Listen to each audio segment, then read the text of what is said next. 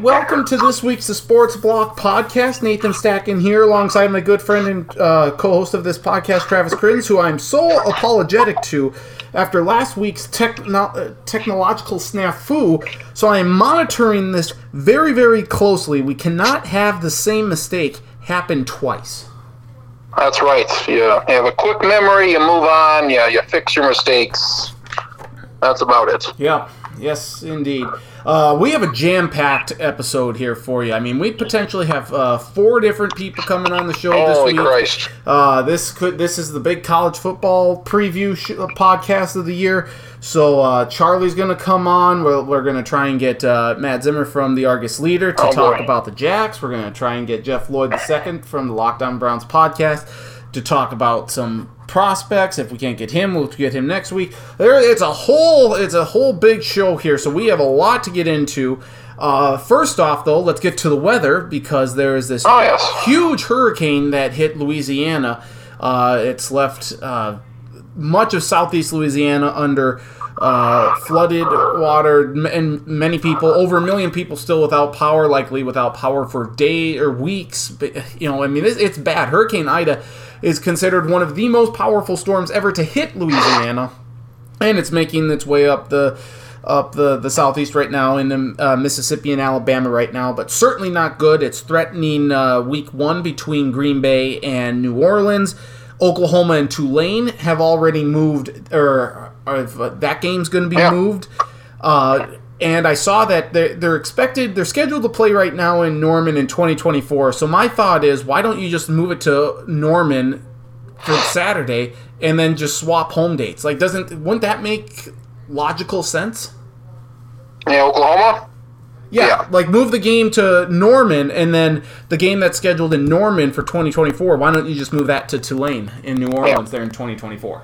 Easy. They're going to play this one in Oklahoma, and that'd be an easy swap, easy substitution there. So that'd be easy to do.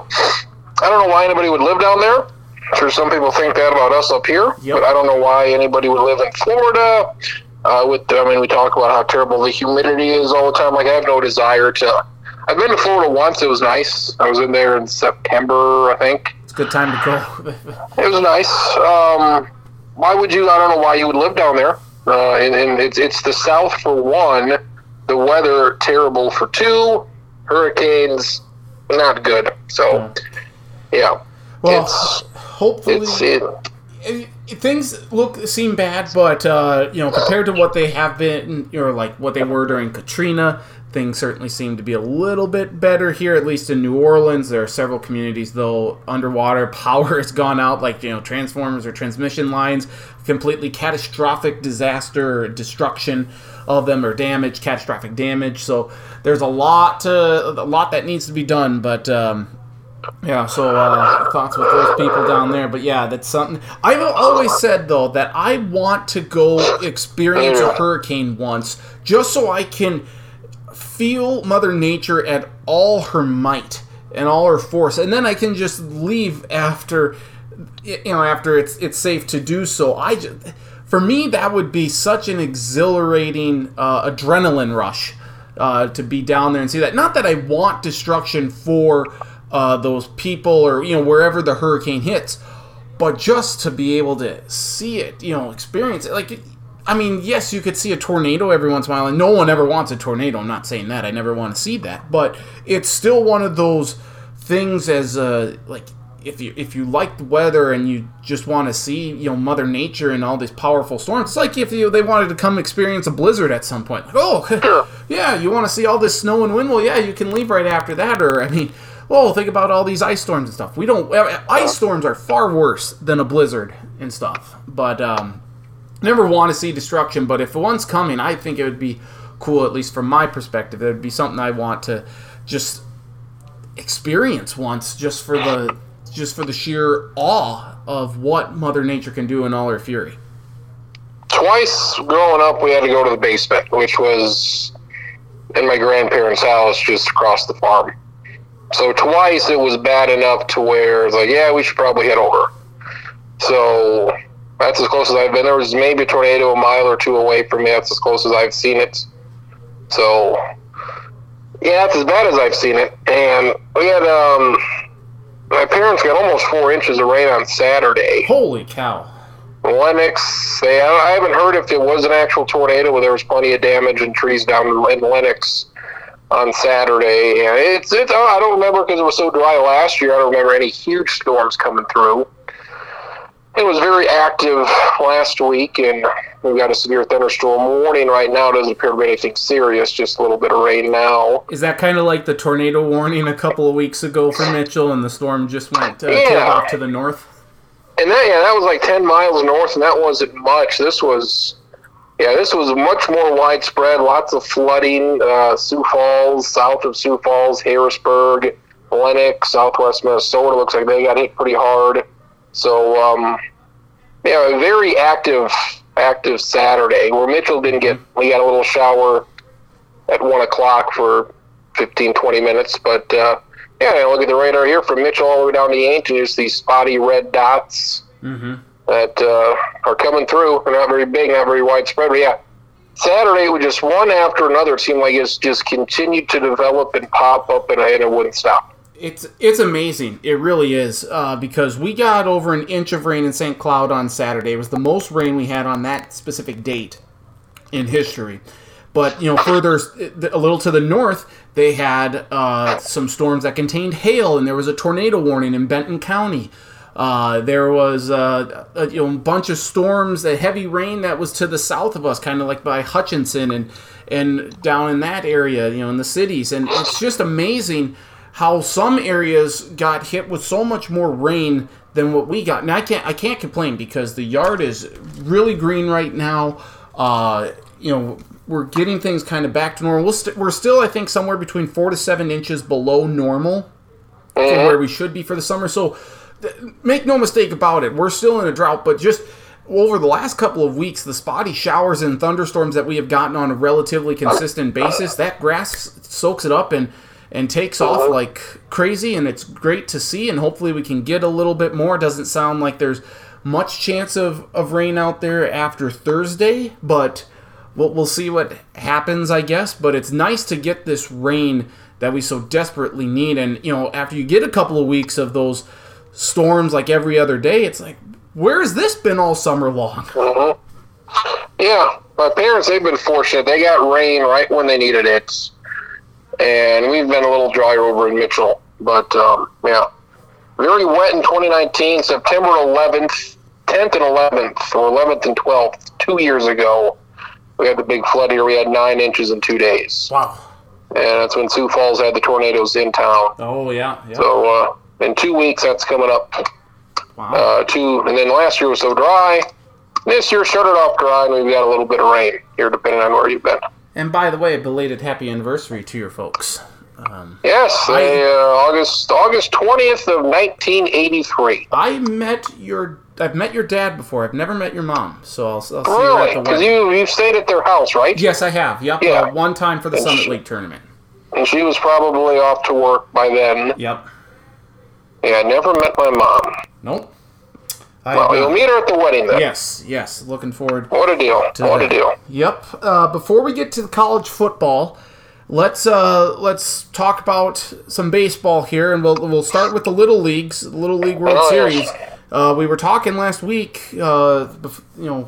Unfortunately, my stupid recording program here didn't pick up on it, but we were talking about the dominance of Gavin Weir and how he got. I mean, he had given up one hit through 800 pitches. I mean, it's just insane. 86% of the outs he had were strikeouts. That's insane. Like, how boring must it be to be a right fielder with him? But, I mean, South Dakota was doing great. They had made it to the championship game. And then, because Weir had pitched the game before, he couldn't pitch in the semifinals. South Dakota lost to Ohio, I believe, right? Or was it Michigan? Yeah, they lost to Ohio in the semifinals. Yep. And then they lose to Hawaii in the championship game. I feel as though that they got screwed a little bit. The rules are the rules regarding Gavin Weir, and that's fine. This is not the first time that this has happened where there's been a dominant pitcher, and you know what, every team has to go through it, and that's fine. But I feel like if you are undefeated, that you play in that game, it's all of a sudden like, oh, wait, we don't have a chance. Like, if it's a double elimination tournament, shouldn't South Dakota have gotten one more chance to make it there? I guess that's where I think now this is just this is the way the rules are, the way the tournament is, and life's not always fair. South Dakota still gave a great showing throughout the entire tournament, and to make it to the semifinals is a huge accomplishment. But I was just a little disappointed by the fact that they didn't get a chance to have another chance to potentially make it to the championship game because they lost that one game in the semis. Yeah, because they were 3-0, and then they ended up losing 2 in a row. But, yeah, it was weird that once you got to the semifinals, it was single elimination no matter if you had won or lost, which I don't understand. Like, why wouldn't it have been... If you lose, yeah, you still got a chance because you have to lose twice. I didn't understand that.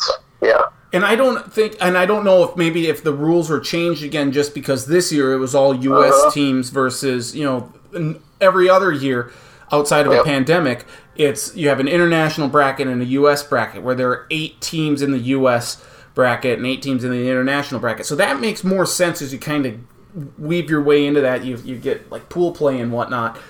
But it just, for the dominance that Gavin Weir and South Dakota had, for it just kind of, the air really went out of the balloon, and the air left the sails in a hurry with that. It stunk to see because Gavin Weir was the story, and I hope that the Minnesota Twins draft him in next year's draft.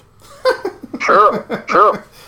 Yeah, it sucks for him that he couldn't pitch again, and they had the pitch limits, and they just couldn't score. And he only gave up 4 or 5 runs in the next couple of games. So, like, if he could have pitched, they would have won the whole thing because nobody could get a hit off him there for the last month. It seemed like so disappointing, but yeah, they finished 4th. So yeah, that's as good as the Sioux Falls team. The Sioux Falls didn't even have Little League like 10 years ago. Like, we weren't even in this thing. That's insane. And then, how? And then they decided, hey, let's have like a an official Little League team, and then compete in this thing, and win the regional tournaments, and then because this is the second team to go, I think, to the World Series. So they had one a few years ago.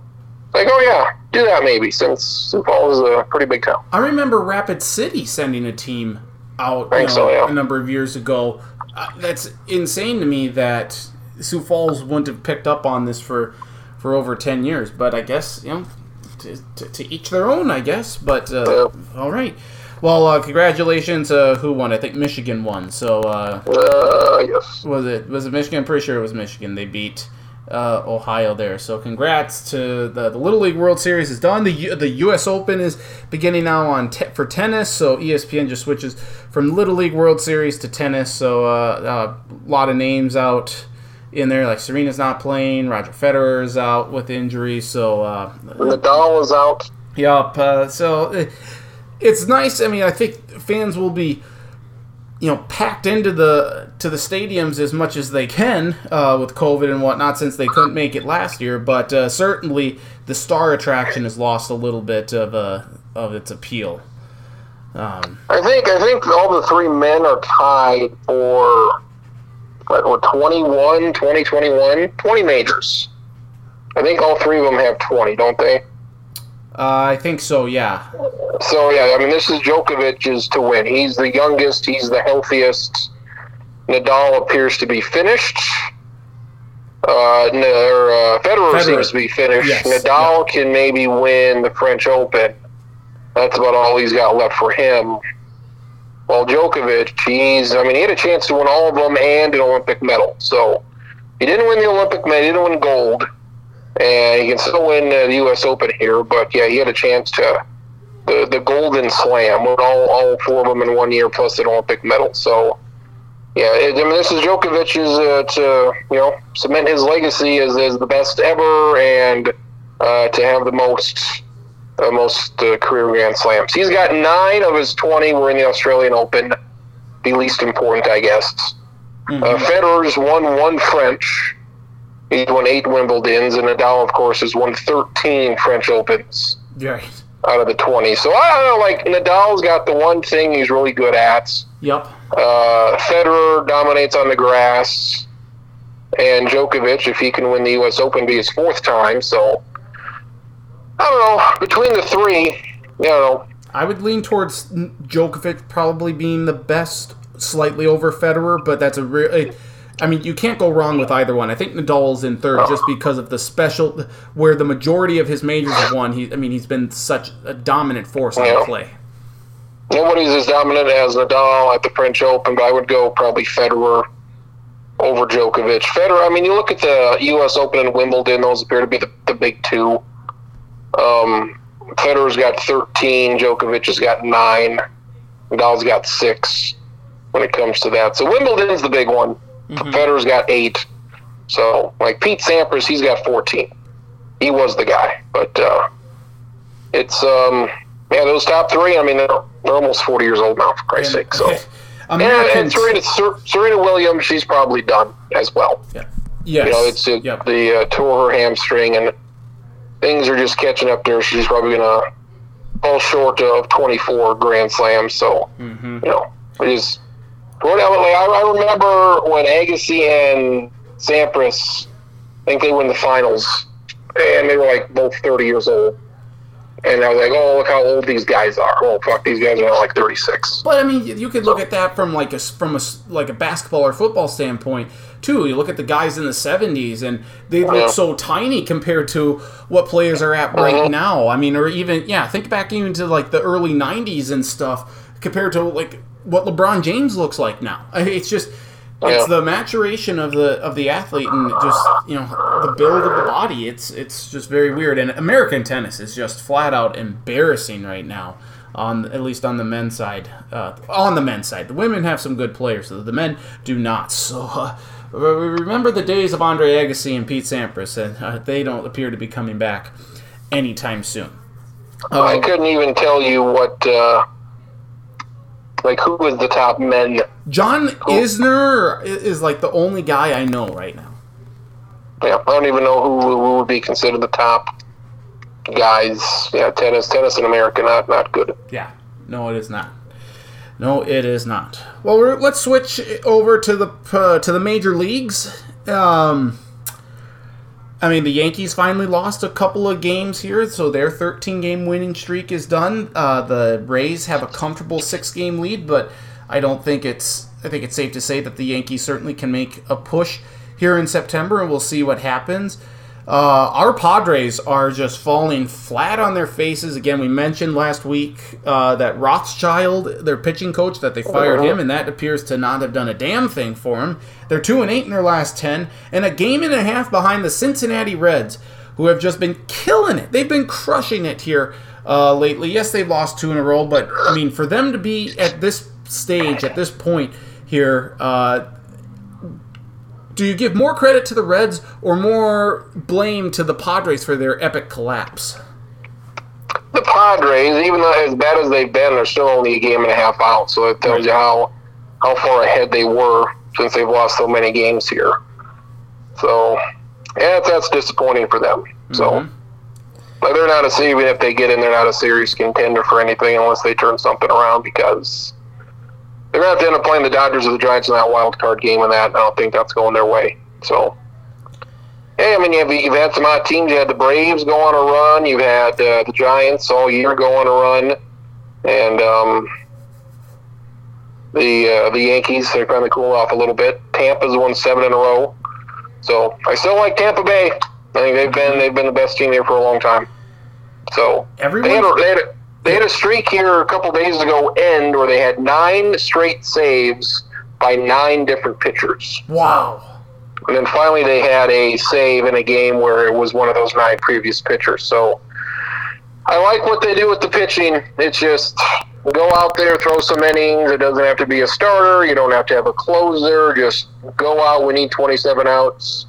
You go a couple innings. You go, okay, I like it. It's working. Mm-hmm. Nobody still cares about them. Nobody goes to their games. Move them out of there. No teams in Miami. Well, no teams in Florida. They should move them out. Oakland, move them out as well. Oakland's been good for a long time, and they still don't get anybody in the crowd. So they can move those 3 teams whenever, and it wouldn't matter to those markets because they don't care. They just don't go to the games. So. Well, part of Miami's issue is that they routinely field shitty teams, and that's because management is super cheap. I think Miami would go. I think you would get more fans to go to games, but I'm not saying like they would go out and sell out every game. But I mean, part of it is the product on the field for the most part. Like we've seen, Oakland's been good for a long time. Yes, Nobody shows up. Back. Tampa made the World Series last year. Absolutely. They're going to win 100 games. Nobody shows up. Miami, even if Miami was good, nobody would go to those games. So it's just disappointing that when these teams are good, and Miami has a new stadium, so it's not the stadium. Oakland and Tampa can complain about their stadiums. Right. And I was just going to ask that if you think Tampa... I wouldn't build them a new one because it's going to just be like the Marlins. You're going to have a brand new stadium and nobody in it. Yep. Move them to Vegas, move them to Charlotte, move them to Nashville, move them somewhere else to where somebody will care. Speaking of parks, Peter King and his Monday Morning Quarterback praised Target Field as one of as the best. I mean, that's cool to see. It's still getting the recognition, even though it's almost 10 years old now, and it's still getting the praise as one of the best, if not the best, ballpark out there. It's a nice stadium, yeah. It's nice. It is. It's very nice. The Braves, they had a little bit of a tough week against the Yankees and the Giants. They ended up taking 2 of 3 from the Giants. They lost both games to the Braves. I think we talked about last week. Again, this didn't get recorded, but about the freeze and the race that he had with the one guy who fell flat on his face 5 feet before the finish line. He would have beat the freeze. But the Braves didn't fall flat on their face. But I'm wondering, because everyone has their eyes on the Philadelphia Phillies, and because they have the easiest record remaining and whatnot. But the Braves have a 4.5 game lead on them. Can they hold on to that lead through the end of September here and win this division, or do you think Philly's going to catch them? I would think it's the Braves. The Mets are completely finished. Yes. There's a complete nosedive by the Mets. Yeah, they got 4 games against Colorado. They got 7 games against the Rockies. They've got 3 against... We're talking the Braves or the Phillies? The Braves. Okay. They've got 4 at Arizona. They finished the year against the Phillies and Mets. They're at San Diego. So they got a big 10-game West Coast trip in the middle of next month, San Francisco, Arizona, San Diego. So I think they'll be fine. Yeah. The Phillies went on a big run, and all of a sudden they lost 6 of 8, 7 of 9. So, yeah, by far the worst division. And it could have been the Mets, could have been the Phillies, could have been Atlanta. It looks like it's going to be the Braves, despite their injuries. And I think Atlanta, 4.5 back, 4.5 up. I think they're fine. I hope so. I would much rather see the Braves than the Phillies, though they're, again, Atlanta, a team that probably didn't need or deserve a new ballpark because not many fans in Atlanta like to go to the games. But that's neither here nor there. Anything else baseball related that we need to get into? Right now, the Brewers lead the NL Central by 8.5 games. The Giants still lead the Dodgers by 2.5. Both those teams are getting in. Astros up on the A's by 5.5 games. White Sox in firm control. Anything else that we should be monitoring?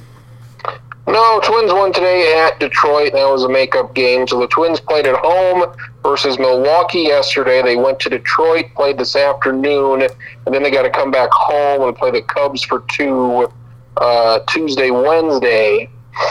And then where do they go? And then they go to Tampa Bay. So the Twins from Sunday to Thursday will be in 4 different cities over 5 days. Crazy. So crazy. Yeah, Twins are playing good. So it's good that they're playing good. Yep. For once. Too little, too late. But that's what it is. Last week, hitter of the week was Dansby Swanson from Atlanta. The pitcher of the week was Vladimir Gutierrez from Cincinnati. Do you have a pitcher and hitter of the week? We'll repeat those guys. Since we'll just put those for this week. Okay, all right, sounds good. Also, I mean, the Twins, Bailey Ober, this 6'9" right-hander they got, he's a rookie. I mean, these random rookies have been pitching much better than these old guys. They've done this for a couple of years with this, sign old guys to contract, and it really just hasn't worked out. So quit doing that. quit signing guys who are past their prime, hoping that maybe you can, a 1-year stopgap. Quit doing that. Mm-hmm. It hasn't worked. Let these guys figure something out. Kenta Maeda may need Tommy John, and if that's the case, then your entire rotation is going to be different next year. You're going to have 5 new starters. Yep. Got Joe Ryan from Tampa. They got to have a starter sometime this week. It might be him. It might be somebody else. You don't think they're going to keep Maeda? Huh? You don't think they're going to keep Maeda? He might have Tommy John surgery, so he might be done for next year. Okay, yeah. Okay. So he's still under contract for a while, but he might be done next year if he's going to have elbow surgery. Yeah. So we'll see what that is. Michael Pineda is a free agent. So, yeah, if that's the case. Barrios traded. Jay Happ they traded away. Matt Shoemaker was terrible. So it may be 5 new guys next year. And there's a lot of pitchers out there. They're not going to sign any of these guys, but Max Scherzer's out there. There's a lot out there next year. They're not going to sign any of those guys. But the free agent class this winter for pitchers, a lot of old guys, but there's a lot of good starting pitchers out there. Very good. Anything else baseball we need to get to before we get to the... It is playoff baseball fantasy season. Oh, yes. So in my one league, I'm the 1 seed. It's the league I really want to win.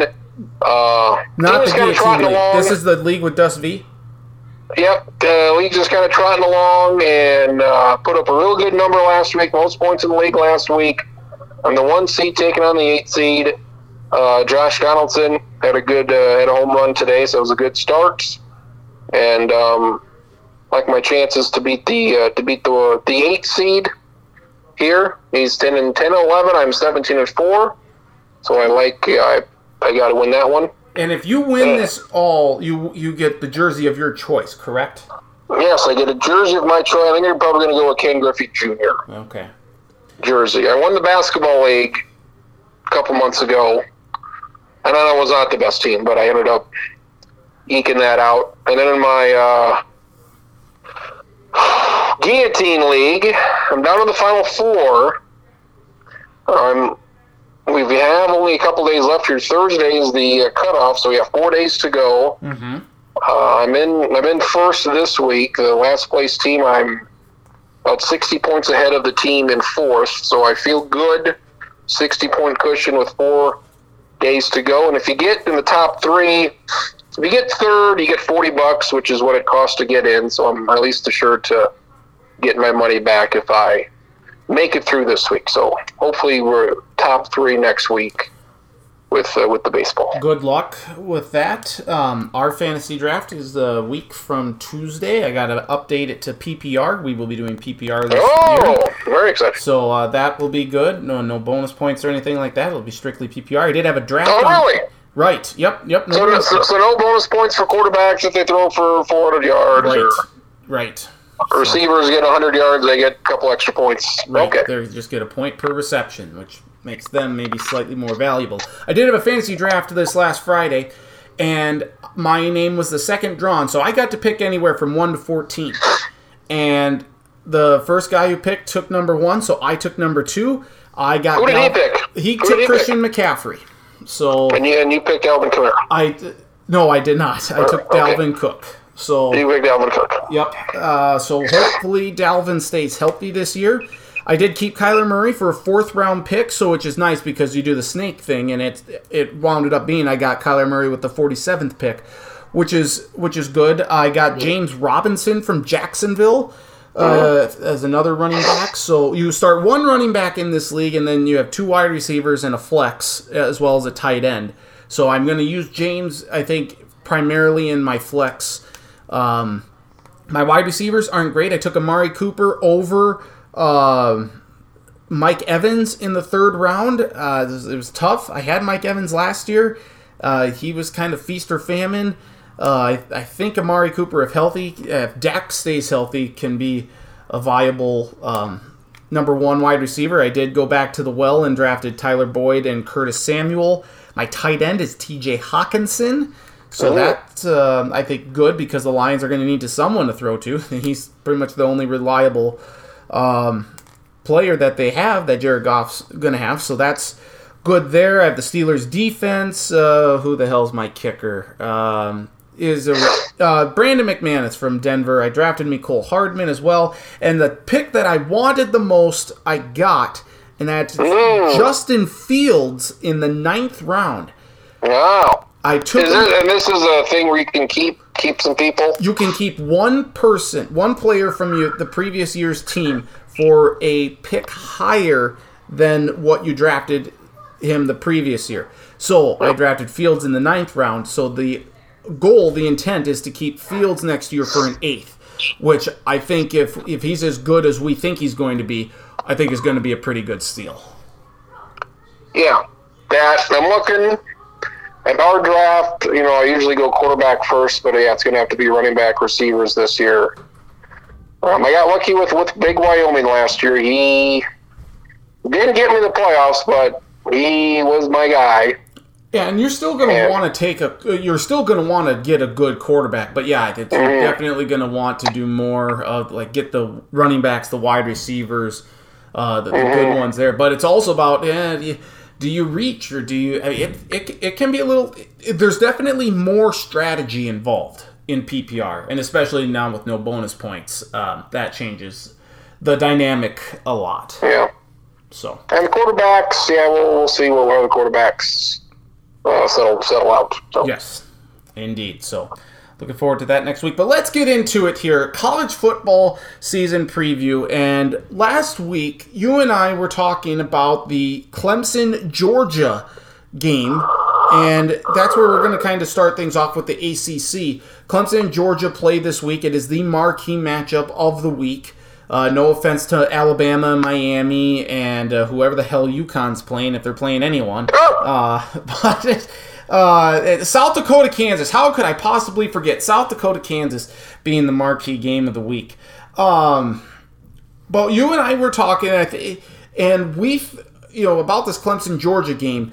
And you think it's bigger for Clemson, you think it's bigger for Georgia, just because of the difficult slate that they have in the SEC. I think it's more difficult, or that it's more important for Clemson to win just because of their easy schedule going forward, that they wouldn't have another opportunity for a marquee win, if they got tripped up somewhere down the line. So this game against Georgia is critical.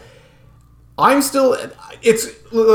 still important for both teams, but you're still in the mindset that it's more important for Georgia to win this game. If Georgia loses this game, their season's gone. Really? Okay. They're not making the playoff. They're just not. Because you don't see them running the table. No. If they can win all their games, I think then they'd lose in the SEC title game to an Alabama or somebody. But if they lose this game, they're done. I think. Yeah. Because they're not getting in with 2 losses, and this would be loss 1. Mm-hmm.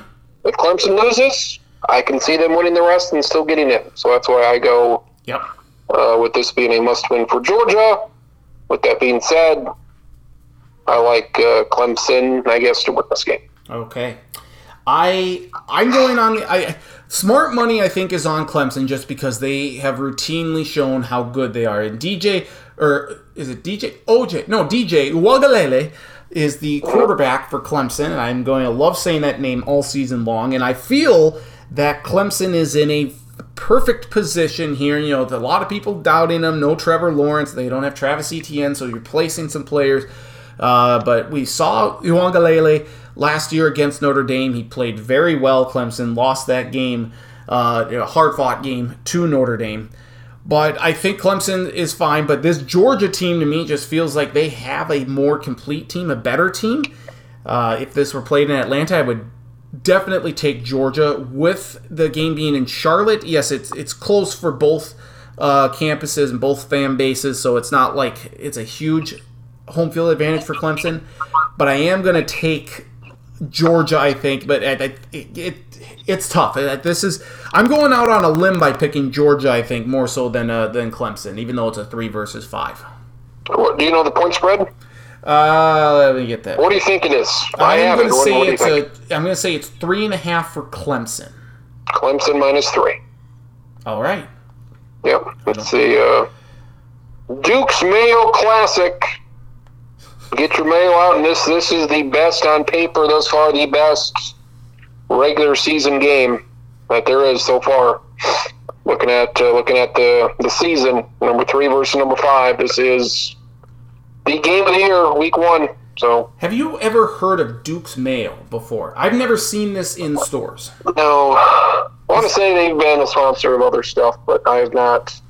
Must be a Southern thing. I've not. I'm sure there'll be plenty of commercials during the game.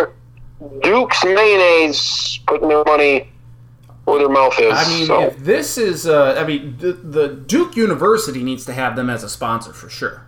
Yeah, Duke's Mayo, classic. What a classic it shall be. Yeah, yep. It's huge. It's the big game, and as we kind of look towards Clemson and the ACC. Again, like in Clemson's division, they just have no one. There's no one that's worth a damn that's even going to come close to them. The big intrigue is in the Coastal, where you have Sam Howell in North Carolina, De'Aaron King in Miami. I'll throw in Virginia Tech just to throw them a bone, but I don't think they're going to do much of anything. I think it comes down to, in the Coastal, to UNC and Miami. UNC beating Miami in Chapel Hill. I think that's going to be the determining factor as to who gets into the ACC championship game against Clemson. But, otherwise, there's just not a whole lot of intrigue here in this conference this year. Say North Carolina State is the second best team in the Atlantic. Yes. Yep. And, I also like North Carolina to beat Miami and for that to be the difference. Here's a stat for you. How many times since 1997 has North Carolina won more than 8 games? Oh, they had to have done it with Frank. So I will say 2 times. Once. Damn it. It is. They are usually not good. Looking for them to win 9-10 games. That's what people expect this year, and their conference not difficult. No. And they won 11 games in 97. Went to the Gator Bowl with Mac Brown as coach. Yep. And then the only year since, they were 11-3 in 2015. And so they were 11-2 in the regular season. So a lot of 7s, a lot of 8s, a lot of 7-8 win years, a lot of years worse than that. So. And I think it goes with, I think Larry Fedora was the coach for UNC back there in 2015. Why do I remember that? It's Fedora. It's a hack. It's just a easier name to remember. But nobody, I think, has done a better job at ascending a football team in college football. Not saying that they are the best team, but for the way that he's been able to recruit and just make this team into the viable contender that they are. Mac Brown has done more to UNC in the short time than any other program has done in college football. 2 years before he got there, they were 5-18. In their previous 2 years.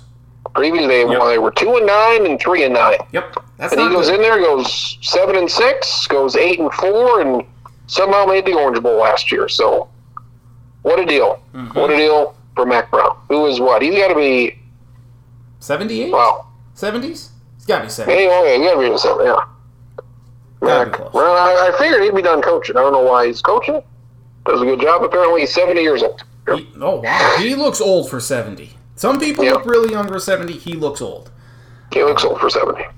So, I have Clemson versus UNC in the ACC championship game. Is that who you have? Yes, I do. Okay. And we'll wait until the end here, and we'll go through each of the games at that point here. Let's go Big 12. The conference of that's dissolving right in front of our very eyes. Spencer Rattler, quarterback for Oklahoma, on the short list of Heisman Trophy candidates. And to me, like Oklahoma, this could be the best Oklahoma team we've seen in quite some time. I know our friend David Schottenkirk has Oklahoma winning it all. That's how high he thinks Oklahoma is. And maybe they have a good defense this year. You never should go against Lincoln Riley. So I think it's kind of like in the ACC where it's Clemson and everyone else. So the Big 12, it's Oklahoma and everyone else. Much of the intrigue is going to be with who finishes in second. Steve Sarkisian, new head coach at Texas, he comes over from Alabama. What can he do to success for the burnt orange and hopefully that rabid fan base with the unrealistic expectations? Iowa State, Matt Campbell ranked in the top 10. We don't see this from them, so this is kind of new uncharted territory for them, but Iowa State, very good. They return quarterback, they return their running back. Brock Purdy is the quarterback, and is it Lee? Is that why can't I ever remember the running back's name? Anywho, he's good. And then I kind of like Kansas State a little bit more this year. Breece Hall, thank you. I don't know why I keep thinking Lee. Maybe it's the Breece. I just think Lee. Whatever. I mean, again, wouldn't be a show if I didn't screw up a name. But I think, Iowa State should be poised to be really good this year. I don't know if they're top 10 worthy necessarily, but the schedule pans out really well. And then I might be a little higher on this team than a lot of others. People might be, but I think Chris Kleiman can do something with Kansas State this year. This is year 3, came from North Dakota State. He's establishing that program. I think he can do some things this year for Kansas State, maybe make them a contender in there. They're still a year or two away, I think, from really getting there, but they're one of my surprise teams that probably wins a couple more games than what they're slated to do. It's Oklahoma and Iowa State, 2-horse race, and Oklahoma's schedule. It's a dog shit of a schedule. The last 2 games are the toughest.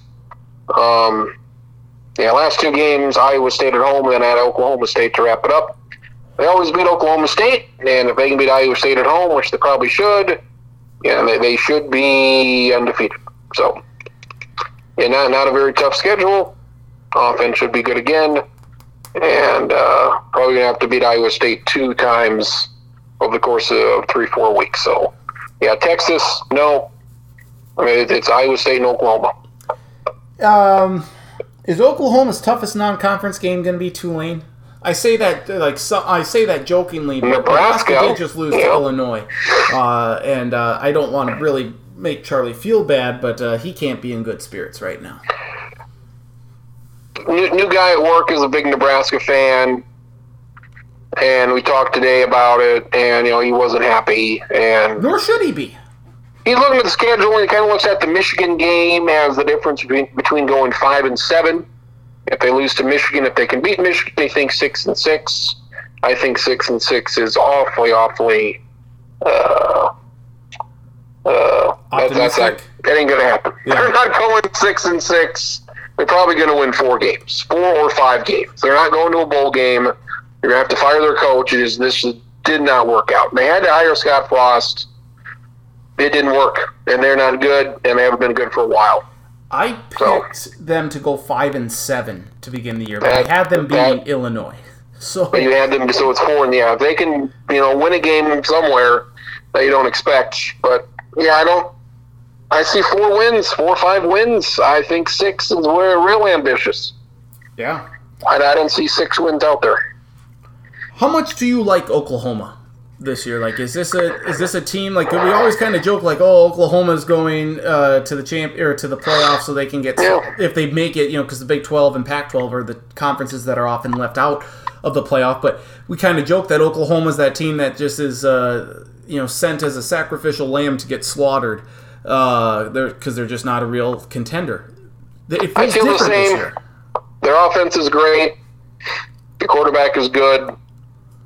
Again, I don't see him winning a national title. I don't see him beating. When's the last time Oklahoma beat anybody?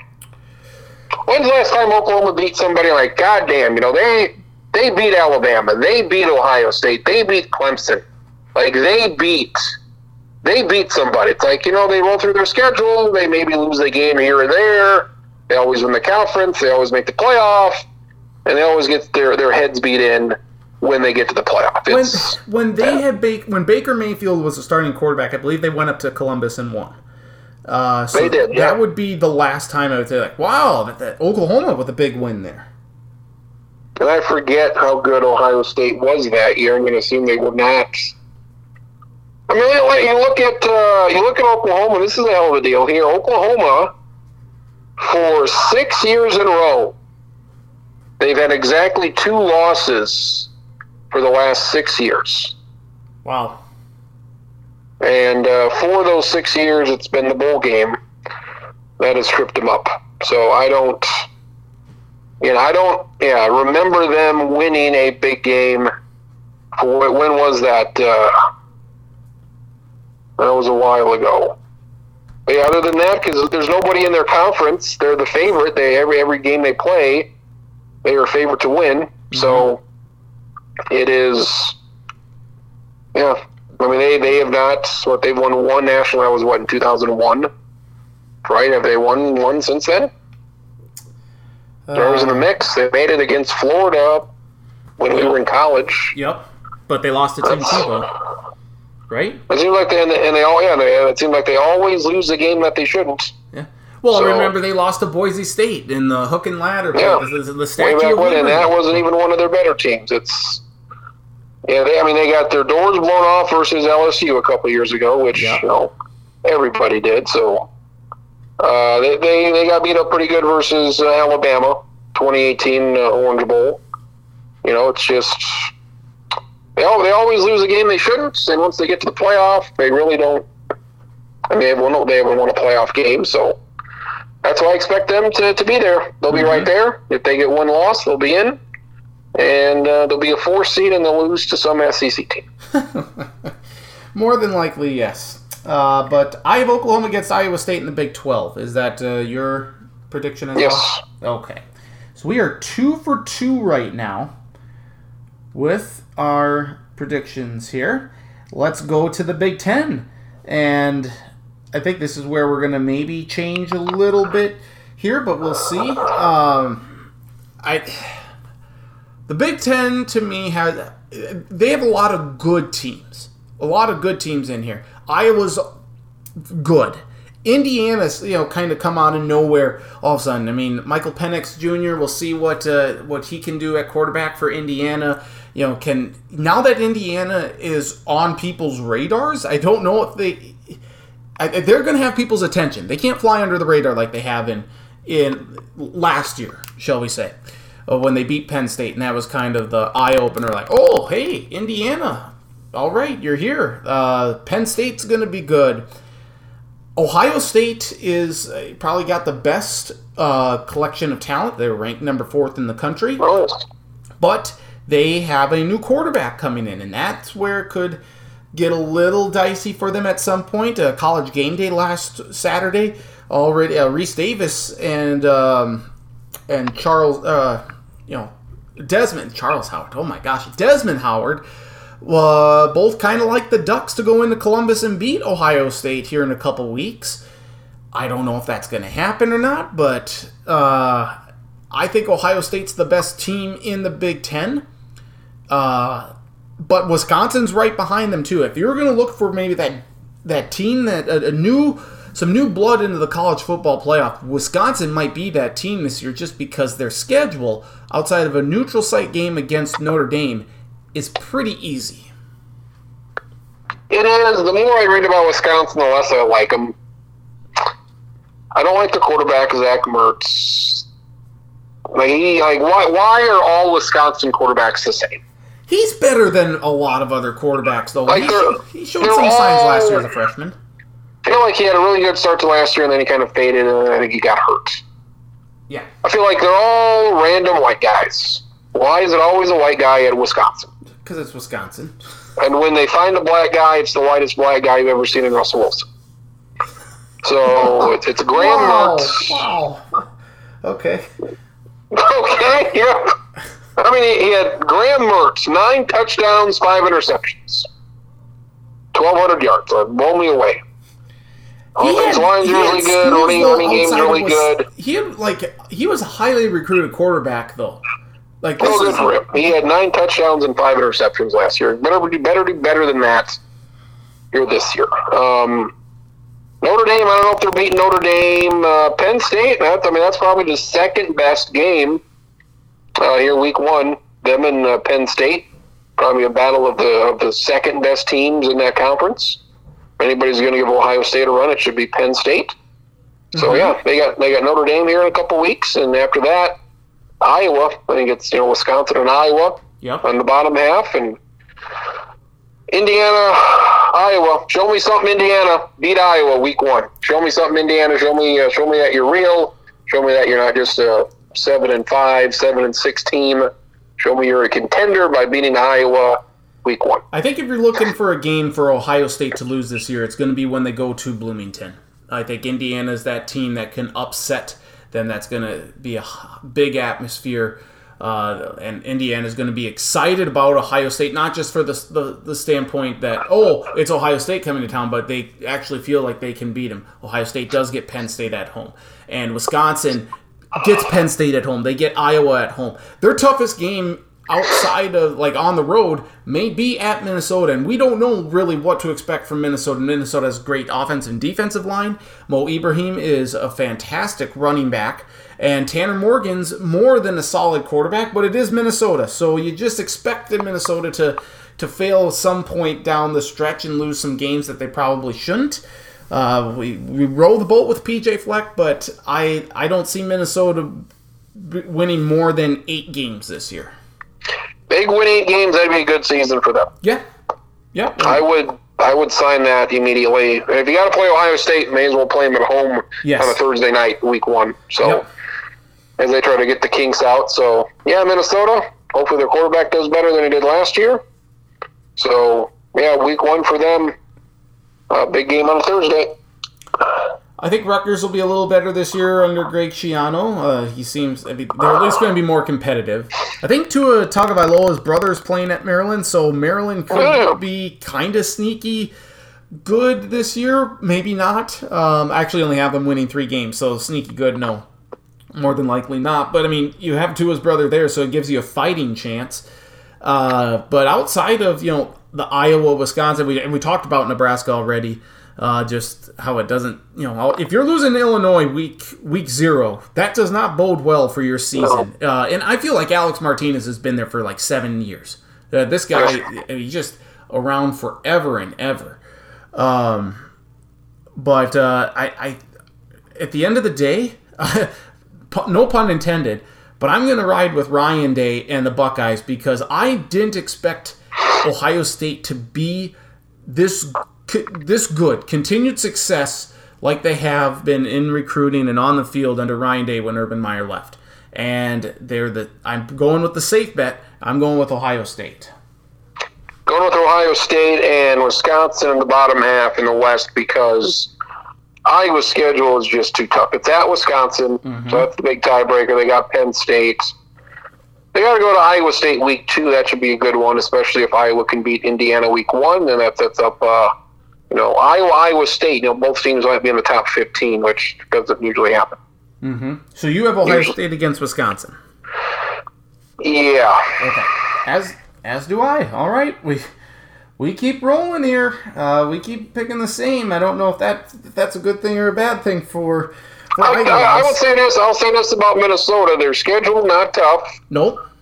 They got to go to Colorado, win that game, get a road win. Then after that, you should be picking up some wins. It's always those final 3 games. Mm-hmm. It's Wisconsin at home. You're at Indiana, at Iowa. You got 8-4. I think would be really good for them. Yep. I agree.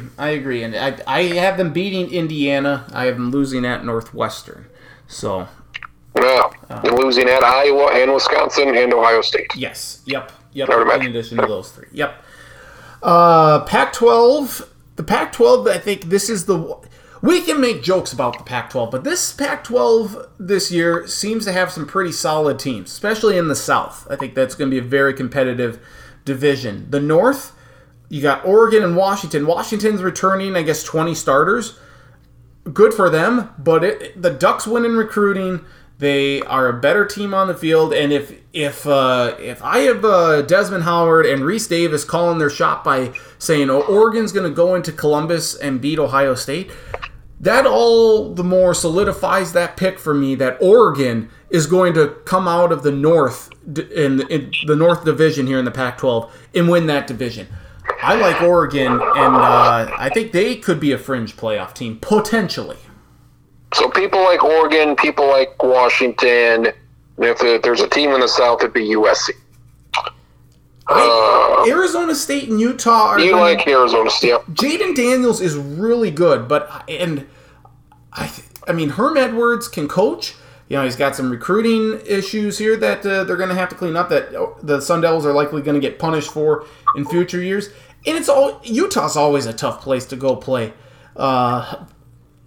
But, their style of football maybe isn't keen on winning. I think Utah's going to be a very good team and factor in here. I think it's between Arizona State, USC, and Utah all battling it out for the top spot in the South. Like, USC should be favored in every game except at Notre Dame. Probably, yeah. Like, they got Utah at home. Yep, I think that's a win. They don't have to play Oregon or Washington, so... Fortunate. USC, they got a decent schedule. Yeah, if Oregon can beat Ohio State week 2, which I don't see happening. I don't either. I don't see that. And if they're not winning that game, then they got to run the table. They're at Washington late in the year, so I think the Pac-12 is going to be shut out again. I don't see any team. If somebody's got one loss, they'll have a chance, but I don't see anybody having one loss. I could see USC and Oregon having 2 losses, and maybe they both have one loss when they play each other, and the winner of that one's going to be in the mix. But I don't know. USC schedule not tough, so I lose to Notre Dame and then beat everybody else. See what happens. So you have them potentially then at 11-1 heading into that. Yeah, what do you got them as? I have them. Only game I'm concerned about is Utah. They got Utah at home, and then they got a week off. Then they're at Notre Dame. I have them at 10-2, losing to Arizona State and Notre Dame. You like Arizona State. I don't like Arizona State. So if they can somehow beat Arizona State, that's one loss, and they'll be right there. Oregon doesn't have that difficult of a schedule either. I guess they do have to go to Washington and to Utah, but I think they can beat Washington. I think that's the game that decides the North Division. I think they lose at Utah. So I have Oregon going 10-2. But if they went and beat Utah, if they go beat Ohio State, that's far more surprising than any other outcome that they could go on. Like if they go on the road and beat Washington, I expect that. If they go on the road and beat Utah, that would surprise me a bit. Just considering I think Utah's going to be pretty good.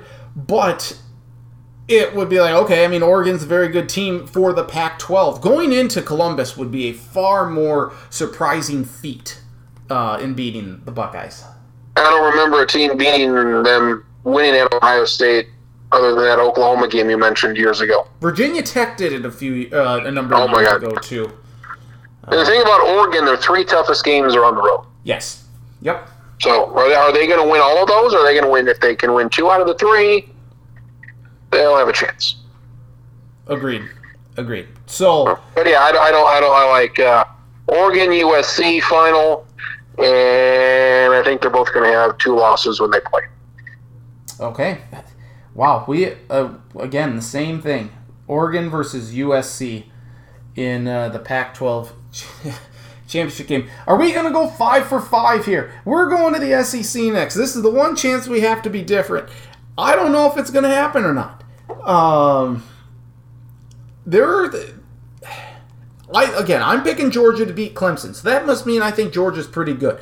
This is possibly Georgia's best team that they've had since even the year they made it to the national championship game where they should have beat Alabama and inexplicably lost. But there's a lot of pressure on Kirby Smart. They get by Clemson week 1. They win that game. Yes, the SEC slate is daunting, but for Georgia, it's not as daunting as other teams because they play in the East. The East is far easier than it is the West. The West is always difficult year in and year out. LSU surprised a couple years ago, but it's normally always Alabama. A&M could be a surprise. Auburn every once in a while does something. But the West is just a murderer's row. It's a gauntlet to get through. The East, not so much. So when Georgia had their next toughest game after Clemson is a neutral site game against Florida. They play them every year in Jacksonville. Florida's going to be really good. And Florida's really the only other competition they have in the East. South Carolina sucks. Vanderbilt sucks. Tennessee, show me something, Tennessee. I don't think you can do it. Kentucky, Kentucky should be good this year, but they can't compete, I don't think, with Georgia and Florida. Missouri, yeah, right. I agree with you. What was that? I absolutely agree. Whoa, Travis, your voice changed a little bit. Melissa, how are you? What are we thinking? She's good. She agrees with all that. All right, very good. Hello, Melissa. Hello, she's there. She's excited. All right, very good. She was listening. So all the pressure's on Georgia. Yes. They have to make the playoff here. It's not we made the title game again. The SEC, no, they got to make the playoff. Right. At this point. Yep. I think they do. I think Georgia, I'm calling the shot right now. Georgia goes into that SEC championship game undefeated. It seems unlikely. And that prediction could fall flat on its face after week 1. But if they beat Clemson, I say Georgia goes undefeated headed into Atlanta in December. As the old saying goes, Georgia needs to shit or get off the pot, Stacken. Do something. You almost won it all a few years ago. Yep. Do something. You got this defense. People like their quarterback. We'll see what happens against Clemson. Because if they can beat Clemson, they're not losing. Because, they got Florida. They should beat Florida. Other than that, what's their third toughest game? At Auburn? At Auburn. Bo Nix. Bo Nix is a good quarterback. But Auburn, and to me... Auburn's probably not going to be great. No, yeah. Bo Nix, like I said, I like Bo Nix at quarterback, but Auburn as a whole, not wonderful. And then at Rocky Top, at Tennessee, sorry, I just don't see Georgia losing that game. So, Georgia doesn't have to play Alabama. They don't have to play LSU. Nope. And they don't have to play, they don't have to play A&M. Right. So they don't have to play the 3 best teams on the other side. And if they win week 1, that'll be impressive. And this is the East is theirs. And you got Josh Heupel at Tennessee. Tennessee's been bad for a long time, and they've gone through coach after coach after coach. And how many times has it been we watch some Tennessee game, some bullshit team they play in the non-conference and they lose, so it's close against some random school. Yep. So, App State, Charlotte. I guess App State's not a shit team, but App State's still in the Sun Belt. But Charlotte or other but it's like Tennessee. It's been a long time since they've been good. So yep.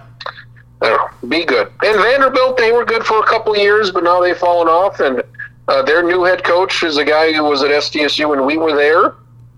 Clark Leah? Oh, okay.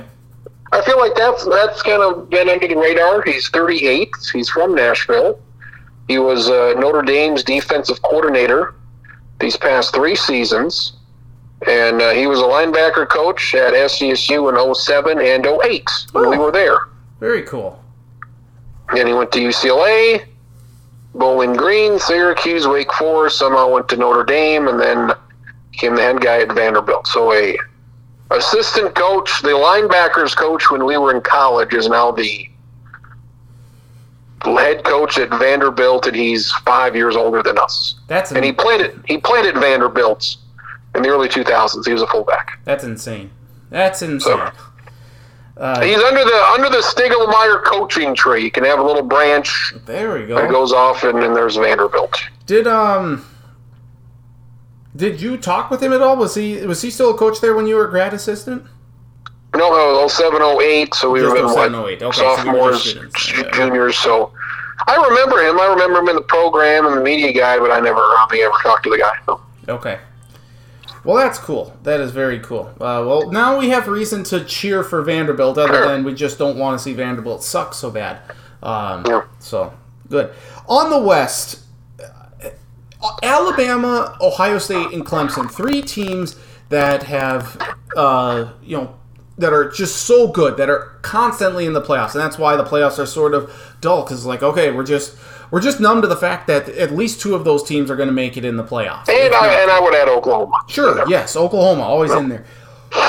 But those 3 teams specifically, Clemson, Ohio State, and Alabama this year, are all bringing in new quarterbacks. So if there is a year where they are more susceptible, this would be the year for all 3 of them.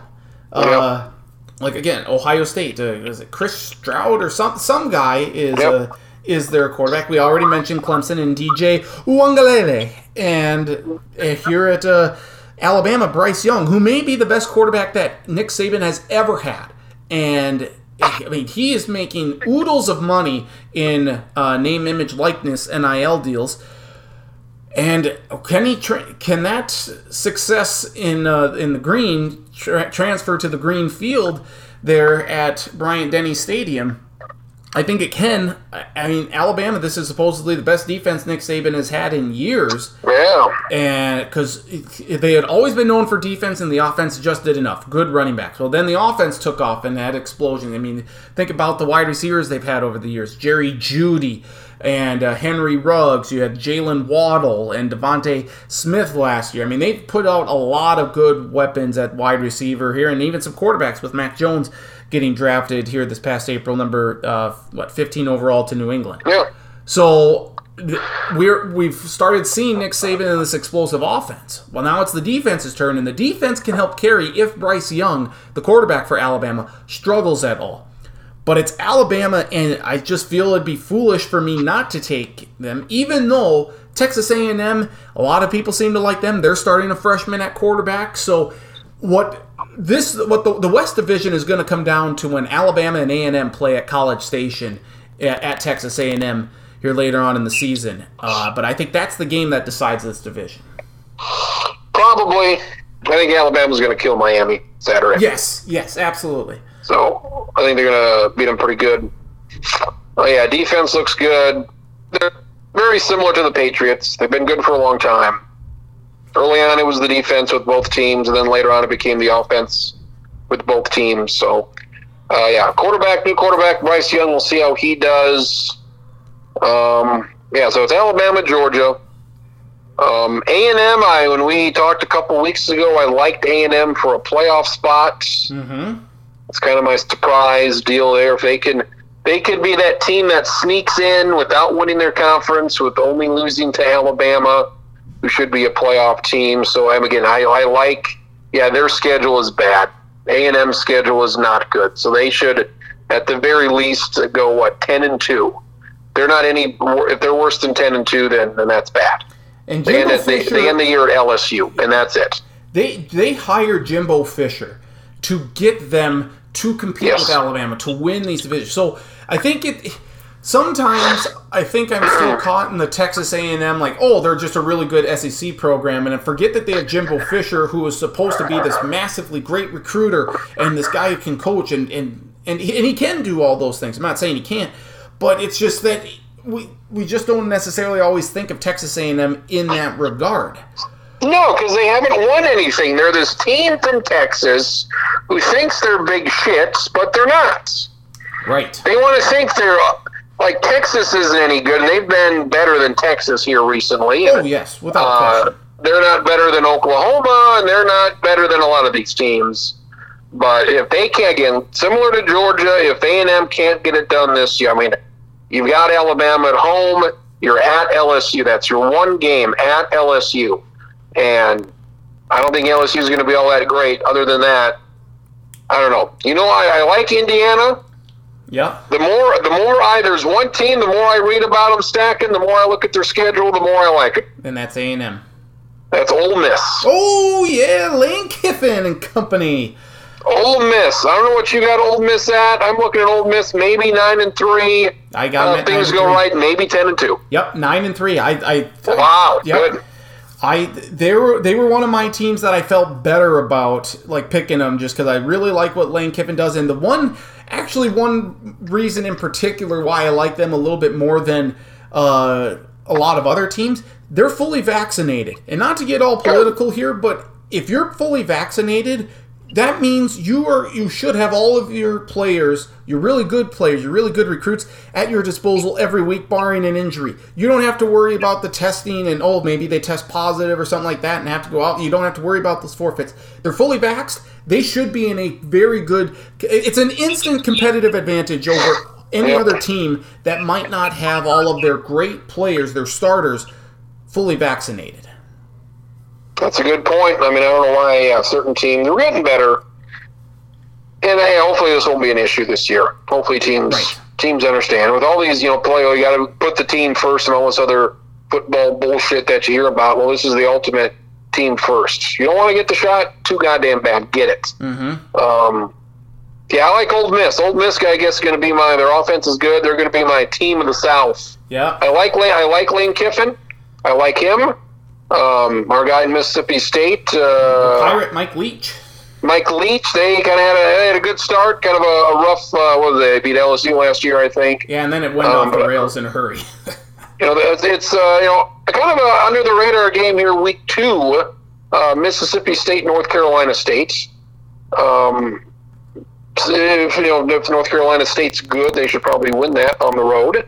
Mm-hmm. But then Mississippi State, we talk about easy schedules. They got a hell of a 3-game stretch. LSU at A&M, and they host Alabama. 3 in a row. Good luck. That's just the shits right there, right out of the gate. They take on my Tennessee State squad late November, so that'll be nice. So, I always wish Mike Leach pretty well. Yep. But, Ole Miss. Let's see what Ole Miss can do. What Lane Kiffin did last year with that quarterback was very good. They put up a lot of good points, or a lot of big points in games. I agree with you. I'm all on the Ole Miss train here. I have them going 9-3, which I think is good. I have A&M going 10-2. I think I have them. Maybe I have A&M going 9-3. I have LSU ridiculously going 10-2, and I don't know if maybe that's just because I like the Bayou Bengals a little bit. There's a lot of pressure on Coach get your beignets and so. The beignets! I was waiting for the beignets. Yeah, get the beignets and go Tigers! Look right there in the state of Louisiana. Go get your Tigers. 10-2 is very overly optimistic for LSU, and I fully get that. But again, who's their quarterback? That's what I always want to know. One year they had an unbelievable quarterback. They had one of the best quarterbacks and teams we've ever seen. LSU gets one quarterback. It's like Spider-Man. Everyone gets one. LSU apparently gets one quarterback every once in a while. Quarterback's the primary deal here for them. So I'm higher on LSU than I should be. Like I feel good about Ole Miss. I feel good about some of these other teams. I don't feel good at all about LSU. LSU and Kansas State are probably the 2 schools that I'm like, I'm too high on both of these. Like this conference could have 3 top 5 teams in A&M, Alabama, Georgia, and again, that's why they're the best. Nobody else. Yep. Nobody else can do that. Right. All these other conferences, they have 1 team that can be a playoff team. Nobody's got 2, let alone 3. And I think the SEC's got 3. Close playoff teams this year. Who do you have in the SEC championship game then? I have Alabama and Georgia. Oh, we are the same, Crins, on every one of these. I don't know if that's a good thing or a bad thing, but I'm likewise with you on that. I can't go against Alabama, and I'm gonna ride high with Georgia. Are there any other things that before we get to the picks and our college football playoff teams? Is there any other intrigue in the Mountain West at all with the Boise State? The Cincinnati's supposed to be really good in the American Athletic Conference. They're ranked 8th right now. They have a couple of tough games against Notre Dame, I know, and I can't remember. Indiana, I think, is the other school. So they have a couple of tough games that could solidify themselves, maybe being that non-power 5 or the group of 5 team in the New Year's 6 bowl games, but you got Notre Dame, of course. I think they're going to be factoring right in the mix here. I have a lot of teams either going undefeated or with 1 loss. The MAC, the Sun Belt, Coastal Carolina. Who's this year's Coastal Carolina? Oh God! I mean, Liberty's been good. I hate Liberty and I hate their coach, but they've been they haven't been Division I for a long time, but they've been good, and people like their quarterback. Yeah. So, I guess this is Cincinnati's to lose here. Schottenkirk likes Nevada. I guess we'll keep track of Nevada. Yes. For a little bit. Notre Dame, they got a tough schedule for once. Yeah. They got Wisconsin and Cincinnati back-to-back weeks, both at home. And they also have USC and North Carolina back-to-back weeks, both at home. That's the key, though. They get those games at home. Yeah, you've got 4 top 15 teams. I don't know if anybody else has that. Just kind of looking at people. I don't know if anybody else has 4 teams in the top 15 on their schedule. Certainly not at home. Alabama would be the only other team, I think, that would come close to that. And it might be a team that, that's not in the mix here. Yeah. I mean, those are their 4 games. They can probably lose 1 and still be there. Mm-hmm. The Wisconsin, Cincinnati. Yeah, that's tough. I don't think they win all those, so I don't think they're going to be in the playoff. But yeah, what do they go 10-2, or they got to be in the top 10, 12 to get into a bowl game? I think Notre Dame is my first team out of the college football playoff. If that gives you any indication as to where this is going here, I have Notre Dame at 11-1 and out of the college football playoff. You have them losing to Wisconsin. Yep. I don't know about that. So they got some good wins there. So yeah, Notre Dame should be good. Mm-hmm. They got a game on Peacock. What's that? Toledo, maybe? Yes. Yep. Opener. Week 2. Yep. So I see. I don't know what the future looks like, but I see that becoming more common. Whether it's the NFL going to Amazon or wherever, I believe we're going to have to pay to watch certain games. I mean, nobody gives a shit about Toledo Notre Dame, but I believe that might be the future of. Could you imagine putting how much would you pay for the Super Bowl? $50, $100? Oh, you get a lot of people if they put the Super Bowl on pay-per-view, could you, the Pacquiao Mayweather $100 pay-per-view? I mean, there'd be millions of people that would pay that. Yeah. And you have a lot of people over. They put $10 in the thing, and you got to pay for it, no problem. So I don't know. Maybe will that ever happen? Who knows? I doubt it. I'm sure the networks will make it worth their while, saying, you know what? Here's a couple $1 billion for a decade. Don't put this on paper. I agree with you that I think streaming's sort of going that way. Like that's the way more games are going to go. I hate it. I mean, a lot of cord cutters out there. Cable's kind of going by the wayside. The satellite is going by the wayside. Streaming's the way to go. But I would hope that's not the case. But we'll see. I mean, ESPN Plus has really gained a lot of momentum, a lot of steam ever since they started putting UFC on. I mean, that's really helped them. And what do you got? Dish? Yes, I might be switching away from Dish here in the next after our contract's up. I think you're at the end of September. Where would you go to? We would go to cable, probably like Charter, Spectrum by Charter. That would be the only other one to go to. I always had cable, and Melissa didn't have cable when I met her, and then she got YouTube TV, and then I got YouTube TV, and I didn't figure I would I'll probably just stick with cable, but no, YouTube TV, it's been better than I ever could have thought. It's got everything I need, nothing that I don't. Mm-hmm. It's been very good. So YouTube TV, what is it, $65 a month, and it's got a lot of stuff. So we're good with that, and it's working out. If we do go like the way of the streaming services, I would imagine we would go with several different ones. Like either between like Discovery Plus, you get like Verizon, you get the Hulu, Disney Plus, ESPN Plus. I think we would go probably that route and get several different streaming services. The big one for me, though, I think Hulu now has announced that they're getting a Red Zone, which is big because I need Red Zone. That's changed the way I watch NFL football. I don't outside of the Vikings, I can watch Octobox and love every minute of it. So that would be the one thing that would change for me. I need a NFL Red Zone. So Hulu has that, I believe. So that would be the one factor, maybe switching over streaming, but we'll see. That's that. But I agree that. Long story short, I agree with you that I fear that streaming is the way to go. Even though I think you're reaching a smaller audience by doing that. Yeah, YouTube TV, they got NFL crap. NFL Network, I deactivate that because I don't care enough to watch. I just take it off. I think it's got Red Zone too, and I guess Netflix is their only other streaming thing. Like ESPN, there's nothing on there I care about. It's a good deal at the Disney Plus, Hulu ESPN thing bundle. That seems like a good deal. Mm-hmm. But there's nothing on ESPN that I care about. I don't care about UFC anymore, really.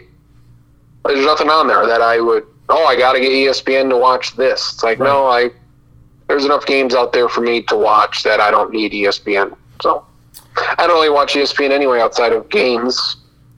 So there's nothing on there. There's not any show that I care about. So, yeah. Let's make some picks now. ACC championship game, Clemson against UNC. Who do you like? I like Clemson to beat North Carolina. And then North Carolina would go to the Orange Bowl, I would guess, right? Yep. If they need a representative. Or, nope, Orange Bowl, I guess, is a playoff game this year. So. Oh, yeah. So they would probably go to the Peach Bowl. So I'm looking at this here, and I don't see I'm looking at one bowl projection. I don't see an ACC team. I believe there's got to be another ACC team in here, doesn't there?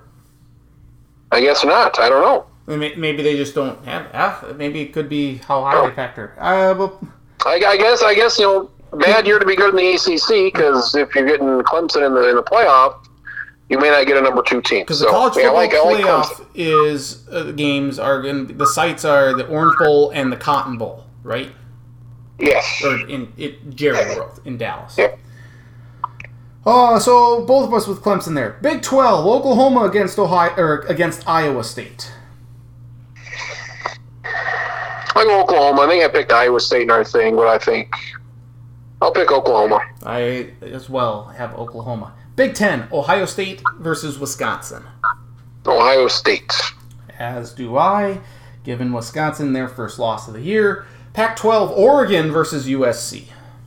Let's give it to USC. Our first disagreement here, I'm going Oregon.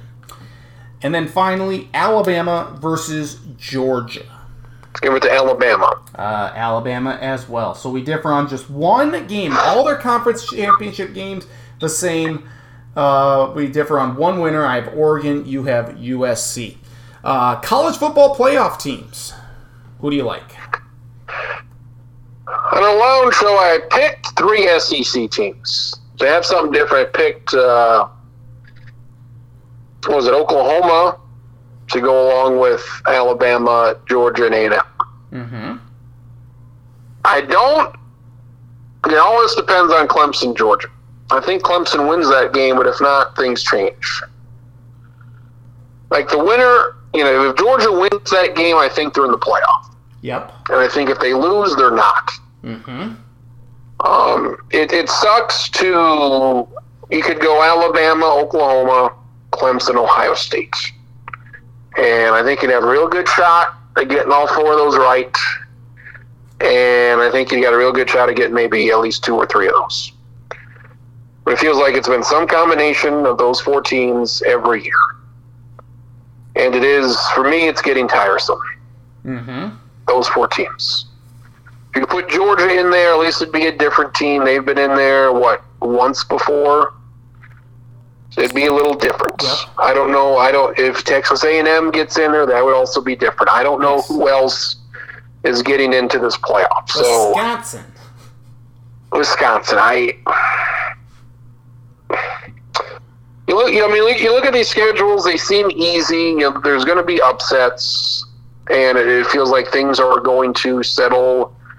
There hasn't been much debate in these playoffs of, this team should have gotten in, or boy, who do you pick between number 4 and number 5? It's a coin toss. There's really been no debate. It's been, these are the 4 teams, how are they going to seed them, and we move on. So there's really been no debate about who the top 4 teams are.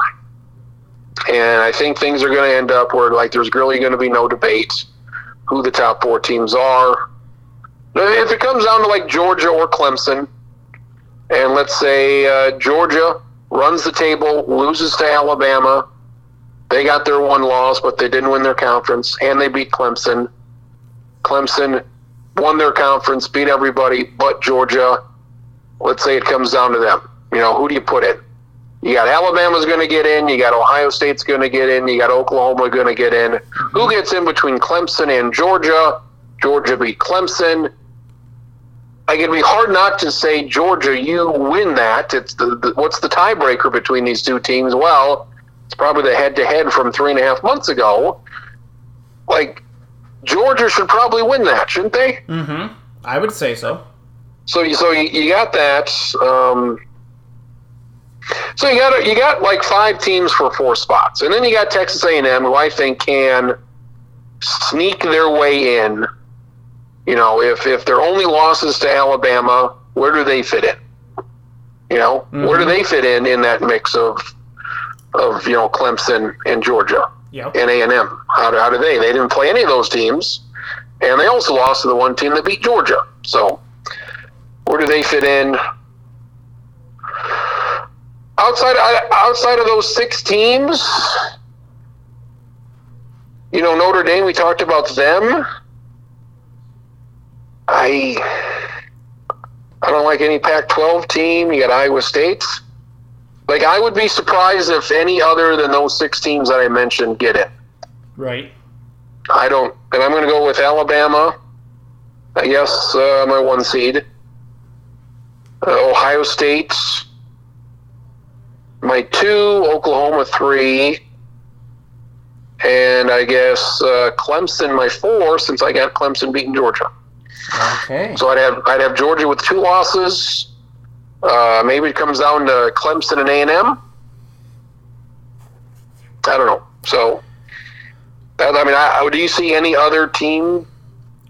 No, I don't see any other team than those 6. Yep, I think making it. Oregon, Wisconsin, Cincinnati. No, I just don't see any other than those 6 making it. Maybe Notre Dame, but that's about it. So Wisconsin would be 6 for me.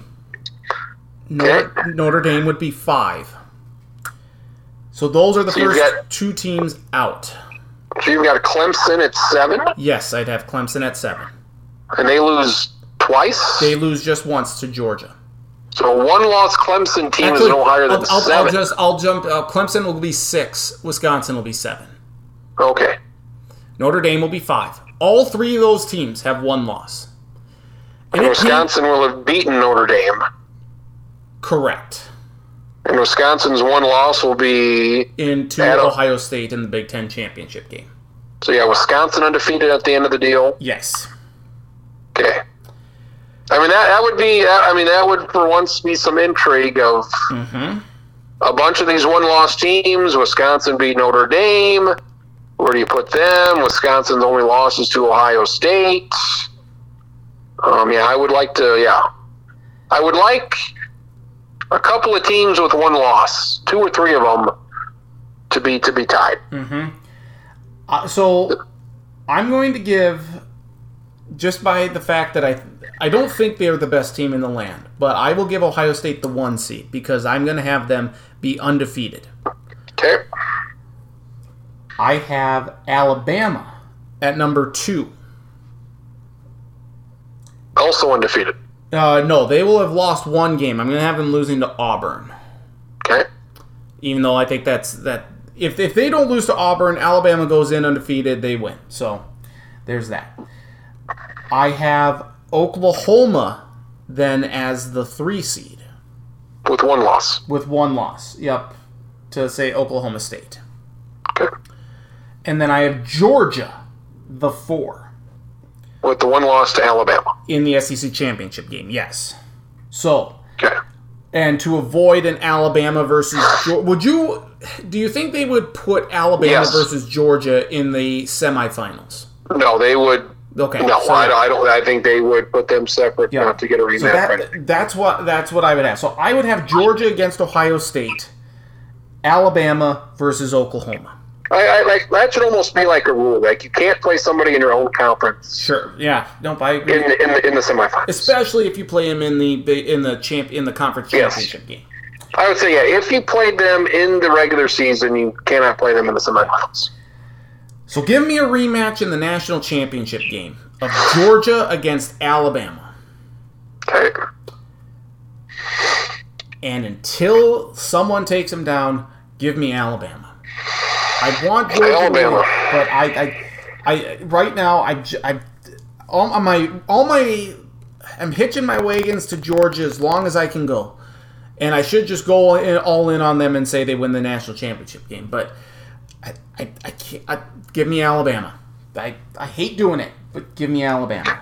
What was it? Was it Alabama, Ohio State last year? Yeah, because Ohio State beat the shit out of Clemson. I think it's going to be the same thing this year, and I think Alabama's going to win again. It sucks to pick these same teams and say, yeah, it's going to be exactly the same as it was a year ago, but history has shown it's either going to be Clemson or Alabama or Ohio State. Yep. For the most part. So congratulations to Alabama on winning this year's national championship. Who do you like for the Heisman Trophy winner? All these new quarterbacks, again, the Alabama quarterback, Ohio State quarterback, Oklahoma guy, he's the favorite. Yep. I think Clemson's guy is going to be right there. Yep. Georgia, if they have a good year, their quarterback might be in the mix. I guess I like Oklahoma's quarterback. They've done well. Spencer Rattler, I think, will win the Heisman. As do I. Wow. We are... Very similar. If I feel good and I feel bad at the same time, like good that we are so in sync with our picks here, and bad at the same time, because if it goes off the rails, it goes off the rails in a hurry. Right, you got January 1st, you got the Sugar Bowl, which is the number 2 team out of the SEC, or maybe in this case, the number 3 team against the Big 12 team. So you got Iowa State versus Iowa A&M? State versus A&M, yes. And I would have Iowa State versus Georgia. In this one. Yep. Rose Bowl would be what? Oregon versus Wisconsin. I would have USC versus Wisconsin. And then you have Fiesta and Peach Bowl. They're 2 at-larges. We'd have Cincinnati versus somebody in one of them. I guess the Fiesta Bowl, maybe. I would probably do Cincinnati against North Carolina I'll do Cincinnati versus North Carolina in the Peach Bowl. Okay, I would do in the Peach Bowl Notre Dame. Who do you have? I would do Cincinnati versus North Carolina in the Peach Bowl, and then I would do Notre Dame against US. Oh no, I don't want that. Texas A&M. No, because I have A&M in the Sugar Bowl. Okay. I don't want a rematch of USC against Notre Dame, so let me switch that up here. Give me USC versus Cincinnati in the Fiesta Bowl, and because Notre Dame plays North Carolina this year. Notre Dame plays a lot of good teams. Yeah, they do. Do you want to see a rematch in the Fiesta Bowl of USC versus Notre Dame? Well, yeah. Notre Dame plays all 3 of those teams. Yeah. Cincinnati, USC, North Carolina. So they're going to have to play one of them, I guess. Yeah.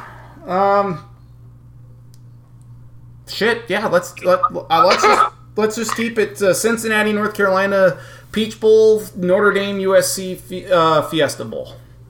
Something like that. Yeah, you're looking at something. Looking at those other. What team haven't we? So I mean, those are common answers. The number 2 teams from a lot of those conferences. Penn State, Miami. Yeah, Penn State. Miami, Florida would be one. The Hurricanes, Texas. I mean, we don't think Texas is going to be very good. Washington, no. I guess Washington could be in the mix there.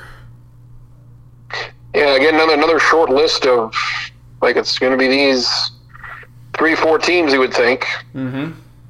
See, and if it's not Cincinnati, who's it going to be?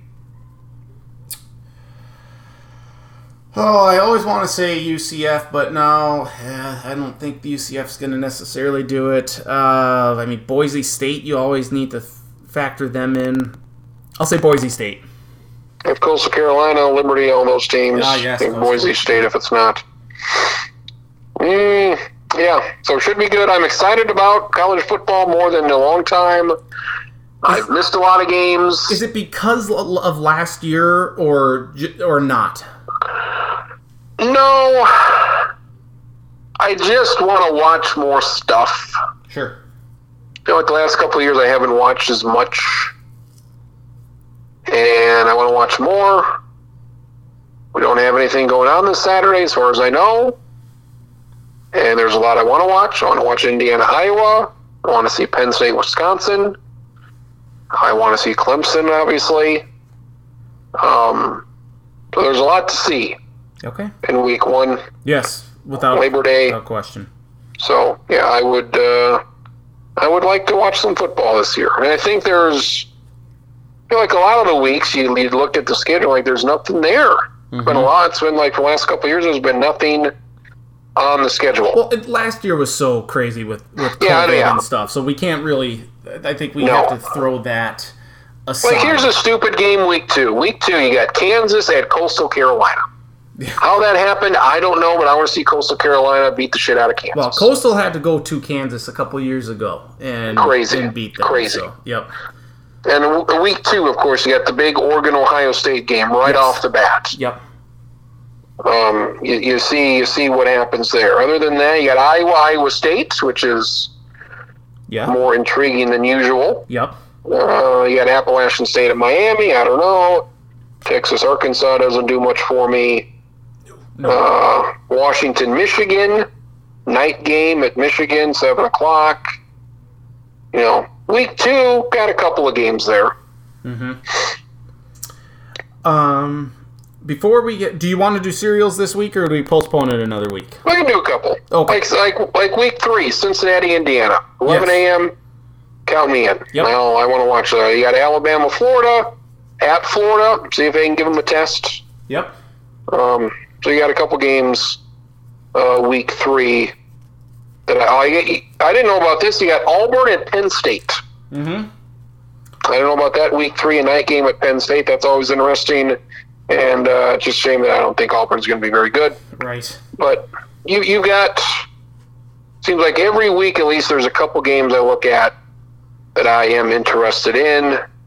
Once you get into the conference schedules, maybe not so much.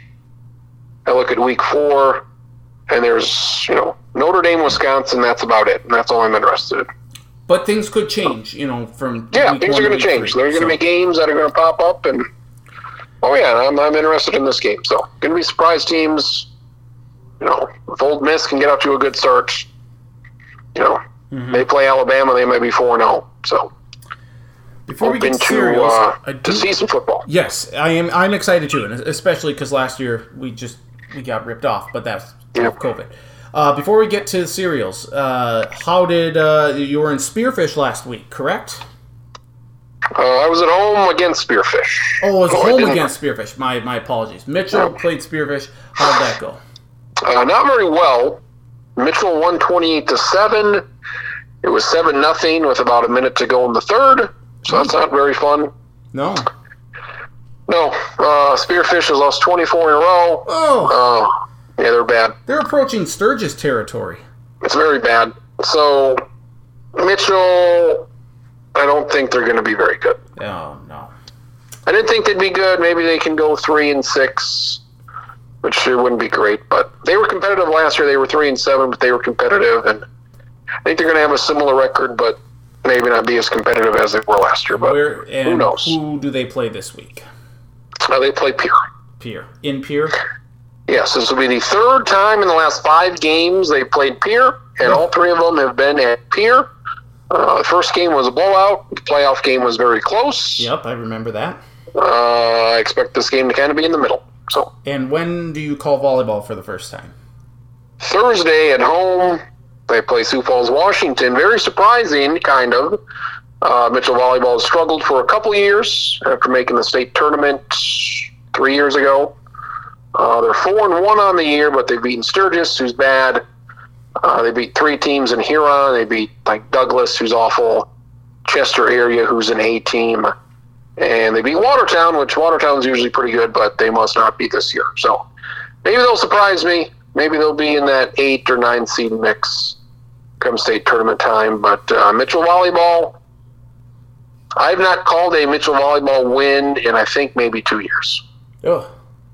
So they've won 4, 5, 6 games a year, but the games they win, I always miss them. Oh, no. Because they're always playing like a West River school, or it's a game that's going on when football's going on. Yep. So I think it has been a couple of years since I called a win. I don't think they're beating Washington Thursday, and it could be a few weeks until they win again. Well, good luck with the calls nonetheless, and safe travels out to the capital, the wonderful capital of Pierre, South Dakota. Let's get to some cereals now. We missed this. We didn't do it last week, which is a good thing because it didn't record, so that's good here. We're on O's this week. We're going to go through a few letters here. We're going to start with Oatmeal Crisp by General Mills. Oatmeal Crisp, another exciting cereal by General Mills. Oatmeal Crisp. It's got almonds in it. Which, we go, it looks okay. It looks okay, but no on the Oatmeal Crisp. Okay. Oatmeal Squares by Quaker Oats. These maybe look like checks. I've not seen these Oatmeal Squares. The dog's peeping or something. Don't peep, dog. Don't peep. Especially in the cups. He's puking because he's eating these oatmeal squares.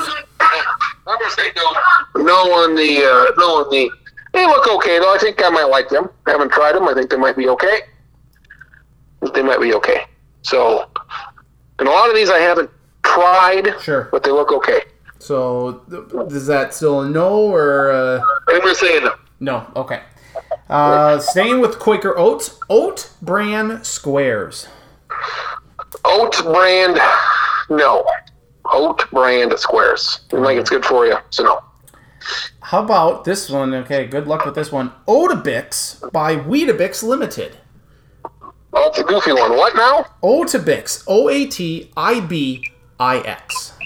Oatabix by Weetabix Limited. By Weetabix. Probably no. No. No. This is stupid names. Okay. How about Oat Crisp by Quaker Oats? A lot of oats with the O's. Yes. Oat Crisp? No. All right. We are. A lot of shit you'd feed to your cows or horses. I feel like. That's what you get for winning the Kentucky Derby. Oats. Oats. Here's oat by Oat Mix Quaker State. Here you go. How about Oats and Honey Blend by Mom's Best Naturals? Sounds all right. I'm going to say no.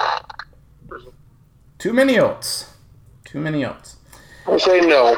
Okay. Because they're more of a corn and rice, for the most part. Oats. Oat battle. Again, with the oats are more of the flakes. Got the flakes. Not so much on the oats. All right. Not so much on the oats. How about Oops All Berries by Quaker Oats? No, is that it's Captain Crunch deal? Yeah, it is a Captain Crunch deal. Yeah, no on the Oops All Berries. People like them. No. I like them. They're very good, but I can't remember the last time I had them. But you are a Captain Crunch fan. You just want the original, the same. Yeah, I just want Captain Crunch. I don't want berries or marshmallow. Just give me the old original Captain Crunch. How about Organic Wild Puffs by Barbara's Bakery? Barbara. Well, she's new to the game. She sure is. Barbara's Bakery, Wild Puffs. Fuck is that? Could be anything. Cheese puffs, organic wild puffs. It's got butterflies, poorly drawn butterflies. These look like smacks, the golden smacks. Yeah. Golden crisps,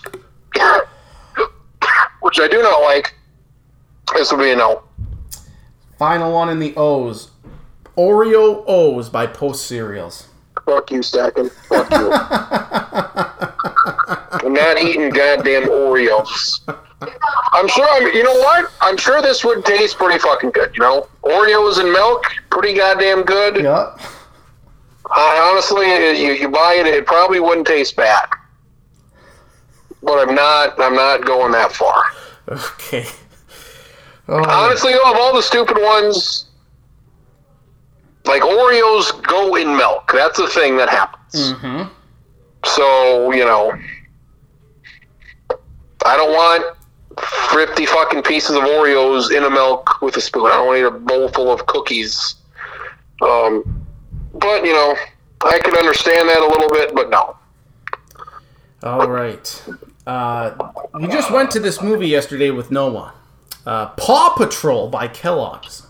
Isn't that a big deal? Paw Patrol, big deal in your house, apparently? Yeah, big deal. We have the toys. We like watching the show. Yes, big deal. What are these? Are dogs who are policemen? Policeman, firefighter, recycling, construction, watercraft, pilot. It's very exciting. Are these kicks? No, these are not kicks. Paw Patrol cereal? Yep, Paw Patrol cereal by Kellogg's. I don't know what it is. By Kellogg's? Mm-hmm. I don't even know. I'm going to say no. I don't know what it is. I'm going to say no. Probably shapes of dogs? No. Probably shapes of paws. Probably. Peanut Butter Crunch by Quaker Oats. What was that? Peanut Butter Crunch by Quaker Oats. Oh, no. Absolutely not. Absolutely not. Really? Okay. Now, we go into, what the hell is this here? We got Peanut Butter Toast Crunch by General Mills. No. Yeah. Okay. Toast Crunch, no. Okay. I don't like peanut butter Now, in my cereal. now we are going, oh, nope, no peanut butter in the cereal. Okay, all right. Yeah, peanut butter Toast Crunch. I don't like Toast Crunch. It had more shit to it. It had more peanut butter. No. All right, now we get into Pebbles cereal here. Oh, Jesus Christ. And we have, right now, Cinnamon Pebbles. We have Cocoa Pebbles, Fruity Pebbles, and maybe Pebbles Boulders. I don't know, Marshmallow Pebbles.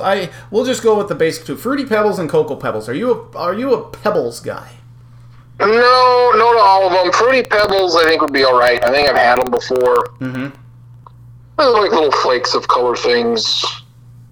I feel like they maybe get soggy real quick. They're not very thick. They're kind of like Rice Krispies, maybe.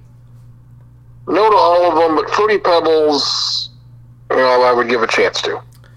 I can be persuaded. I guarantee you this next one is going to be one that you are going to say, what the fuck, to. And it's Peeps Candy by Kellogg's. Peeps? Peeps. Like the little Peeps. marshmallow. Oh my god, I don't like Peeps. Way too sweet. And this is another thing that does not need to be made into a cereal. Peeps, these look like fruit, what do you call them, Fruit Loops? Might be okay, but I can't imagine eating Peeps in a cereal. Yeah, these do not need to be made into cereal. Okay, we got, let's see here, Pep by Kellogg's, just P-E-P. I don't know what the hell this is. Pep! I don't know, this looks like an old cereal. Pep Wheat Flakes. Do they even make these anymore? I'm not sure. Wheat Flakes, these look like maybe Wheaties. I'd say no on that. That looks like an old cereal. I don't know. This one is on here. I don't really know why, but porridge. You know, a porridge guy? Porridge? Isn't that like oatmeal? Yeah, pretty much. It's like, yeah, nasty. Porridge? Is that hot? Yeah, I would assume, yeah, hot, yeah, no. Oatmeal, porridge. Yeah, no, oatmeal's not bad. Yes to oatmeal, porridge, a bowl of that. No. You're like Goldilocks and the Three Bears if you eat porridge. No. Too hot, too cold, just right. How about Prophet's Pastry Pops by Amber Franklin Cereal Products? No, what the hell was it? No. No. Immediate no. How about Puff by Kashi? Puff. I like By Kashi. Say no on that. Puffs. Puff of what? Kashi, no. Seeing more Kashi around. No. Puffed Rice by Quaker Oats. That's fucking Rice Krispies, isn't it? Their version of it. And Malto-Meal also makes it. Malto-Meal would be a yes. Quaker, they should probably just go out of business. They might a bunch of shit in the cereal business. This looks like crap. Puffed rice. How do you mess this up? I'm going to say no for them, but yes for the Malto-Meal. Okay, so we have a no and a yes, because it gives me both, like, right next to one another. So I'm going to go no. Puffed rice, it just looks bad. How about Puffed Wheat by Quaker Oats and Malto-Meal? Puffed wheat. No, This looks worse than the rice. Okay.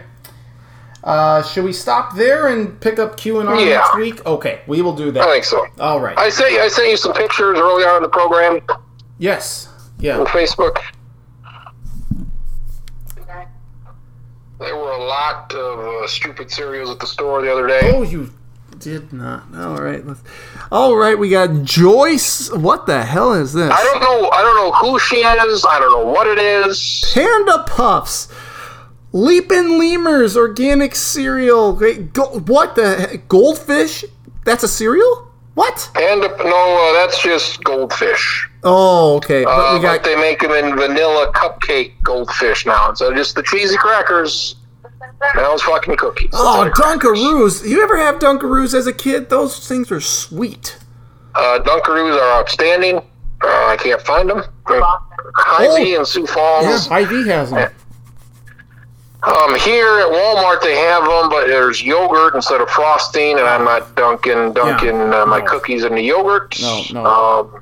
But they got Dunkaroo cereal. So Pokemon, you got Ghostbusters, Kit Kat fruity cereal. Goodness gracious. The Kit Kat is actually just a Kit Kat, but that's the flavor. Yeah. It's like Fruit Loop flavored Kit Kats, which is necessary. Holy shit! Yeah. Good. Wow. Walmart. What's going on here? I bought one of these this weekend. What? Oh, did you buy the Pokemon? No, because you don't like marshmallows. So that throws out Ghostbusters. Did you buy the Dunkaroos? I bought the Dunkaroos. Very good. Very good. I had a whole bowl. I didn't need a whole bowl. It hasn't been much. I liked it. It's very sweet, as I imagine most of these cereals I don't like are sweet. Mm-hmm. Well, these things with cookies and shit. I don't need to be making a cereal, so I will continue to eat this a half a bowl at a time. But it was good. Dunkaroos, it wasn't on the list because who the fuck knew they were a cereal? Right. I would give Dunkaroos a thumbs up for the stupid cereals because I like Dunkaroos. And this was good. I mean, these look like cookies. These look like just basically little cookies. And I didn't need a whole bowl of them. A half a bowl would have been fine. Once you get halfway done, you're like, this is too much. And I like to fill my bowl up to the top and eat a whole bowl of cereal. And I can't do that with all of these sweet cereals we've talked about here for the last couple of months. Mm-hmm. So a half a bowl of Dunkaroos will have to do. Not good for you, but I tried it, and I like it because I like Dunkaroos. Very good. Very good. Well, anything else we need to get to before we say so long? It's a school board having another meeting tonight about masks. Oh, good, and I'm sure that'll go well. They were one of the first to have masks last year. They said they weren't going to have them this year. They weren't going to make them mandatory. We will see what they decide tonight. Because things aren't going to get any better. They're going to continue to get worse. Especially after Sturgis. After that, it's going to suck. We're going to have to wear a mask again. So I don't know what they're going to do. There's going to be a lot of dummies there, I'm sure, right now, speaking the same things they said last year. Mm-hmm. And again, all this could be avoided with one little shot. Like, if you don't want to wear a mask, well, then you could have taken a shot and we wouldn't have to have these meetings anymore. But they don't want to do anything. So we will see what comes of this. Indeed we will. Well, good luck with the games this week. Enjoy the college football. And it's great that it's back here. And it looks like everything's recorded properly, so that's fantastic news. You have a good rest of your week, a good Labor Day, and we'll talk to you next week. And remember, study up for that fantasy football. Oh, yes, Tuesday night. Yes, Tuesday shit. Night. Yeah. Yes. Very good. All right. I'll take a peek. Yeah, very good. Thank you, my friend. All right, we'll see you later. Travis Crins. Bye, Melissa. Bye, Melissa. All right, very good. Okay. All right, sounds good. There we go. Thank you, Crins. Travis Crins joining me here on the Sports Block Podcast. Always appreciate his time as always. This is just the beginning of this podcast because we are going to try and get Charlie Hildebrand on. We're going to try and get Matt Zimmer from the Argus Leader on. We're going to try and get Jeff Lloyd, second from the Lockdown Browns podcast, for this big extravaganza, the podcast, the college football season preview extraordinaire that's coming up here. But yeah, Travis and I pretty much the same on everything. College football playoff, we have the national champion, Alabama. We have the Heisman Trophy winner, Spencer Rattler from Oklahoma. One playoff team difference. He has Clemson. I have Georgia. The winner of that game, pretty much shooing for the playoff. So it's going to be fantastic. This podcast can be found on podcast.com. Follow me on Twitter at NDStack and Travis Crins at Travis Crins.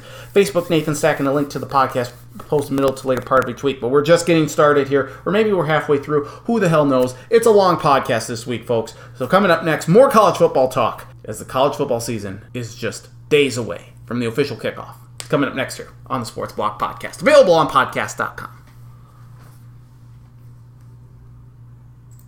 Continuing here on the Sports Block Podcast, pleased to be joined by my good friend from the Northwest Iowa Review, Charlie Hildebrand. Charlie, how you doing?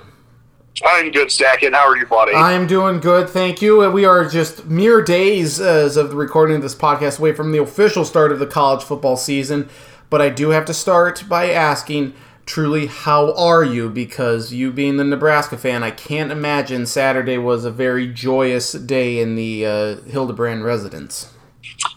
My sister was in town. I hadn't seen her in a while, so it was fun visiting her. And when Nebraska had a fumble late in the first half, and Illinois returned for a touchdown to make it 16-9, I felt like I was watching a rerun of a sitcom you've seen many times before and used to like but don't like. And just basically did the Jerry Seinfeld, like, standing up and shaking your hands gif, like, getting out of here. And it was just like, I've seen this. I know they're going to lose. So I honestly didn't watch a single snap of the second half. I went to a different room with my sister, and she's hooked on Survivor. Okay. So I watched reruns of Survivor. And I just figured if I was going to watch a bunch of assholes make stupid decisions, I might as well watch Survivor where someone might win money at the end, instead of watching a football game where I knew that it was just like, well, yeah, you're going to keep making dumb mistakes and you're going to lose. One might say it would take a Survivor to watch a Nebraska game these days. Yeah, I don't think I ever talked about my parents on here. I should say kudos to my pop, who basically never stops watching games on me. I don't know how he does it, but there, as you can imagine, over the last 5 years, there are many games I've given up on in the third quarter or at halftime, sometimes when they're way, way, way more blowouts. This one, I just had a sense. I could tell they were going to lose, but I realized it was close at halftime. He's at times still watching them when they're down by like 40 points, and I didn't know. Well, so I watched bits and pieces of this game. Mainly, I just watched in the first half, I guess. I saw the 40-yard pass play by Alex Martinez, who, by the way, is he in his 7th year? I swear he's been around for close to a decade. Adrian Martinez, my bad. So it can't be that long if you couldn't get his first name. Right. Yeah, no, he's actually a 4th-year senior. He did not redshirt. Doesn't have any extra years. He just has started since his first game. He's been on campus, so that's why. I just feel like he's been around for a long-ass time. It doesn't help that even though they're not related, that,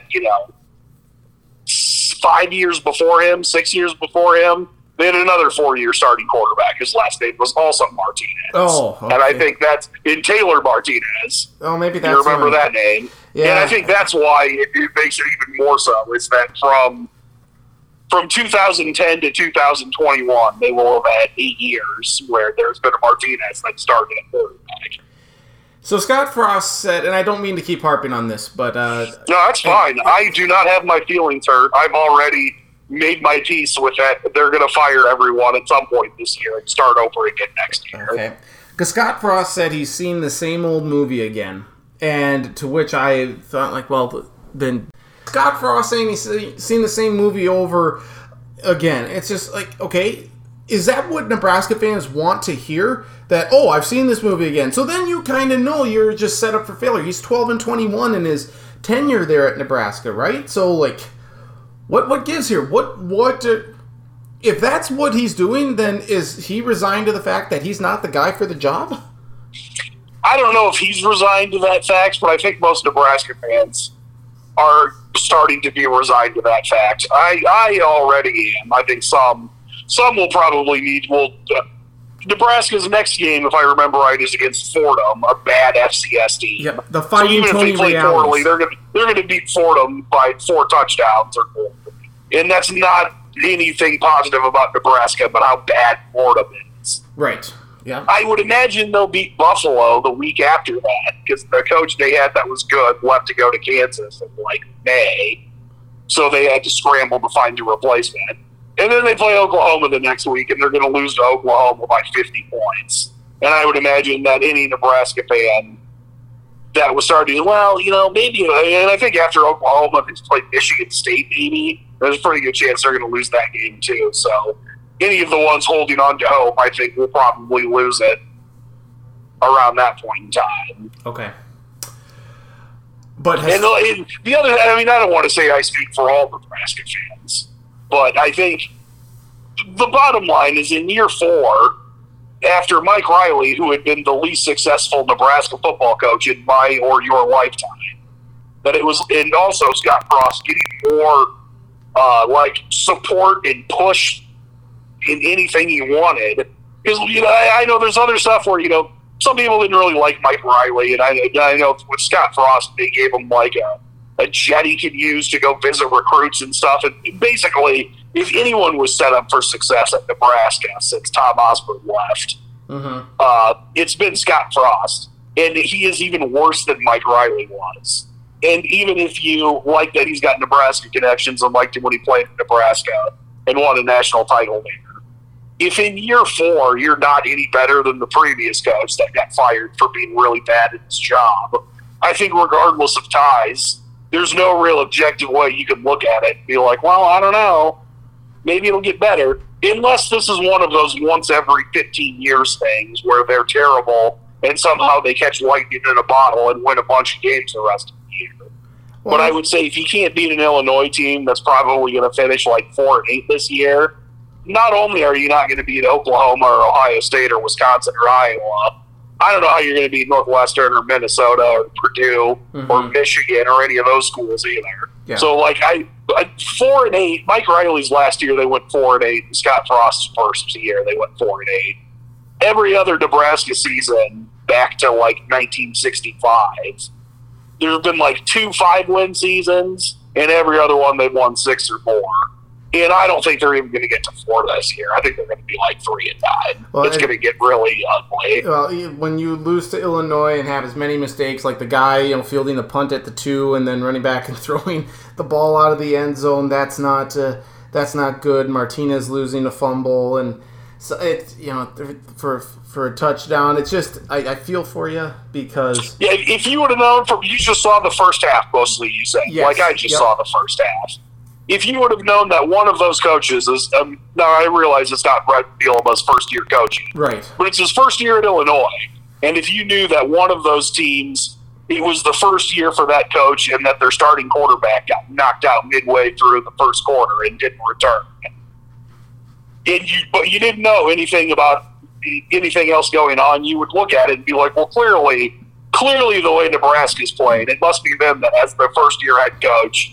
And without their starting quarterback, because they look so bad on offense. And obviously that wasn't the case. And I feel like, didn't Illinois lose their starting quarterback during the first half? So yeah, that's what I was saying, is that Illinois did. Yeah, yep.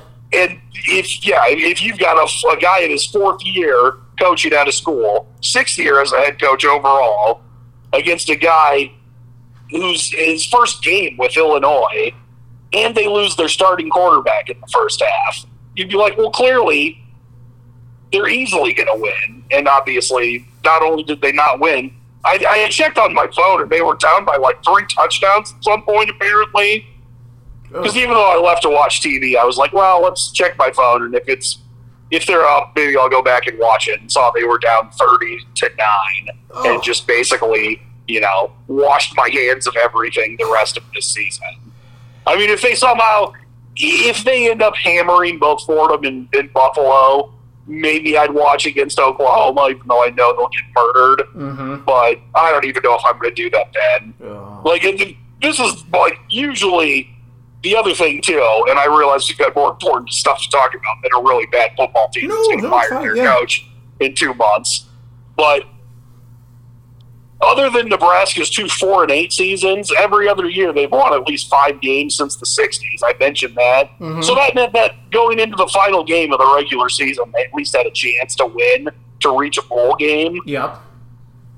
which means that basically every season I held out some hope that was like, oh, hey, they can still go to a bowl game.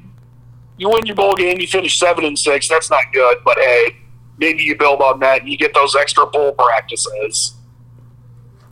And this is the early, I mean, it's the first game, and it's the week before most teams even played.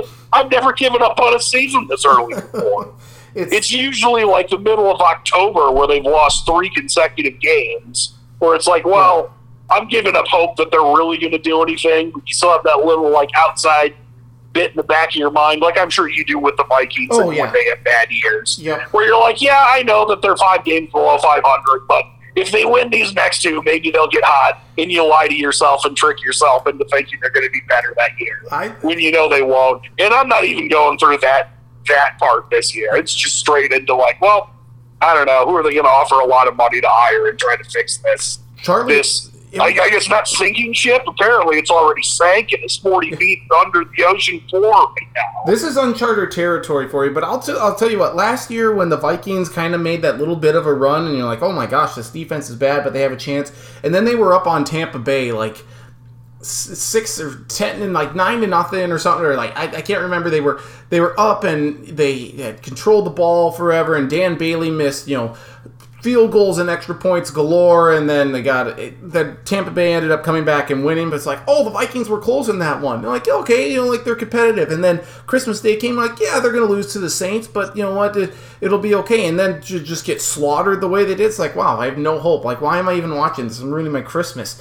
I understand where you're coming from. That's the other thing, too, is it used to be, it was like really fun watching them, even in years where they would quote-unquote only go 8-4 in the regular season. Mm-hmm. They still had good players that were fun to watch, and like they don't even have that anymore. Like they don't have guys that are fun because they're really good or athletic, and they don't do anything interesting that makes it be like, well, at least they're really good at rushing the passer, or at least they have really good, a really good deep passing game that's fun to watch. Like they don't excel at anything and don't have particularly good players. And it's like, well, when you put those things together, you're not going to be very good.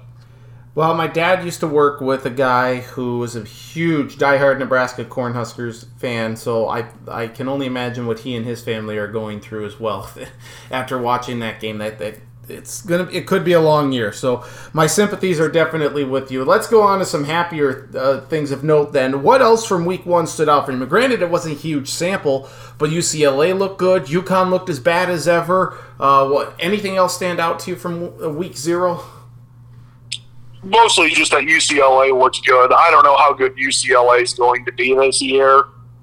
I don't think Hawaii's probably very good, so you don't want to read too much into it. But I think it's possible that UCLA could be a dark horse in the Pac-12 South. I think we talked about that when we did the Pac-12 breakdown for who we thought would win the conference, and neither of us picked UCLA. Nope. But I do think, and ironically, Chip Kelly, who was the head coach when Scott Frost coached at Oregon, and they both had very poor, I think they both had 2017 or 2018. It was the first year at their respective schools they're at now. And both had really bad years and terrible starts. It appears that Chip Kelly maybe, not to the degree they were at Oregon, obviously, but maybe is kind of righted the ship, and they're doing more what we thought maybe he could do at UCLA. Could be. Well, guess we'll have to wait and see. I mean, granted, Hawaii's a small sample size, and not very many fans at the game. I don't know if that was COVID regulations and stuff within the state of California or the city of Pasadena, but I mean, we'll see. We'll see. And UConn losing 45-0 to Fresno State, that's not good. But hey, if I want Nebraska to go to a bowl game, all they have to do is play UConn 6 times this year. If they can do that, they can go to a bowl game. Even if it's the Lysol Toilet Bowl? Even if it's that one. Okay, very good. We'll get to hey, where does shit go? Stack it in the toilet it sure does. It sure does. We'll get through. We'll talk about some of the week 1 games here in a little bit. But we've previewed all the Power 5 conferences over the last couple of weeks. So this week is all about the Notre Dames or the Independents and the the rest of the conferences, so like the AAC with Cincinnati, you got Boise State, Nevada, and the Mountain West. By the way, our friend David Schottenkirk loves Nevada this year. That is his team on the outside that he wants to watch. Apparently, they have a really good quarterback, so we'll see what Nevada can do. But let's start with Notre Dame. Krins and I were talking about them earlier, and just looking through it, they play 4 teams in the top 15 this year, neutral site or at home. Wisconsin, that's a neutral site game. They play USC at home. They play North Carolina at home. They play Cincinnati at home. So those are 4 really good teams. Can they get through that gauntlet? Because I think Notre Dame is a fringe playoff team at worst this year, if not a playoff team. I think they have the talent to do it. They've made the playoff, I think, twice. Mm-hmm. And they also, I guess it wasn't the playoff end, but 2 years before it started, they made the national title game against Alabama. So while they don't have quite the same level of talent as, Alabama or Ohio State, I think they're clearly good enough that they can do it. There's no game there I look at and think, like, they can't win. I think they might even be favored in all of them, except maybe Wisconsin. I don't know about that one. I don't think they're going to go undefeated, though, and I don't think they're going to get in the playoff. I've got them with 2 losses. Okay. Just because even though, like we said, they're talented and they're good enough to do it, at the same token, I don't think we would be stunned if North Carolina or Wisconsin or Cincinnati or USC beat them. And even though they're good, I think there's still other games in there that they're also not so dominant that, if they tripped up and had a weird game and lost at your Hokies, or I don't know, if maybe sometimes weird stuff happens. I don't think it would happen there, but I suppose it could. Stanford's a weird game, and it's at Stanford. I would imagine Stanford, well, I don't think either of us are that high on them, will be better than they were last year. So I think they'll be really good. They'll play in a New Year's 6 game, but will not be in the playoffs. Okay. What about one of the teams that they do play, Cincinnati? Cincinnati is, they were in the Peach Bowl last year. They're a clearly talented team. They do play a couple of very tough games against Notre Dame and also Indiana. They seem to be the cream of the crop in the AAC. I always like to factor in UCF, but, UCF, Josh Heupel's no longer there. He's at Tennessee. They have some turnover and stuff, so we'll see what happens there. East Carolina might be a sneaky team in the AAC this year. I'm not saying that they're going to be dominant, but they could, be like 7-5 or whatnot. Are there any other teams in the AAC that can compete with Cincinnati, or is there some other team entirely that you think is going to win the AAC? I think Cincinnati's going to win the AAC. I think UCF and Houston would probably be their 2 biggest, the biggest competition for them. Sure. I think Gus Malzahn, assuming he doesn't leave right away, could be really, really, really good at UCF. That's a guy that's played in a national title game and has won the SEC before. I keep forgetting that he's at UCF, and I think that's a great hire. I think they won the SEC West another year. I think it was the year that Georgia lost to Alabama in the national title game. Mm-hmm. I think Auburn won the West that year. So I don't know if they're going to go undefeated his first year. I do think Cincinnati's going to win the conference. But I think, and you never know if Malzahn's going to be happy at Central Florida or if he's going to want another really, really big job again. But I think he could be pretty good there, and it's not like – I realize that offensive – like saying the team runs the spread doesn't really mean anything anymore because everyone – or almost everyone does stuff like that now. But I don't think it's going to be as dramatic of a shift to what he was doing at Auburn to what he wants to – or what UCF was doing under Heupel or Frost. So – I think, I don't know if he's going to go in and hit the ground running in year 1, but I think they could be like 9-3 or 10-2 or something like that and give Cincinnati all they can handle. Memphis is also a team to potentially look at there in the AAC.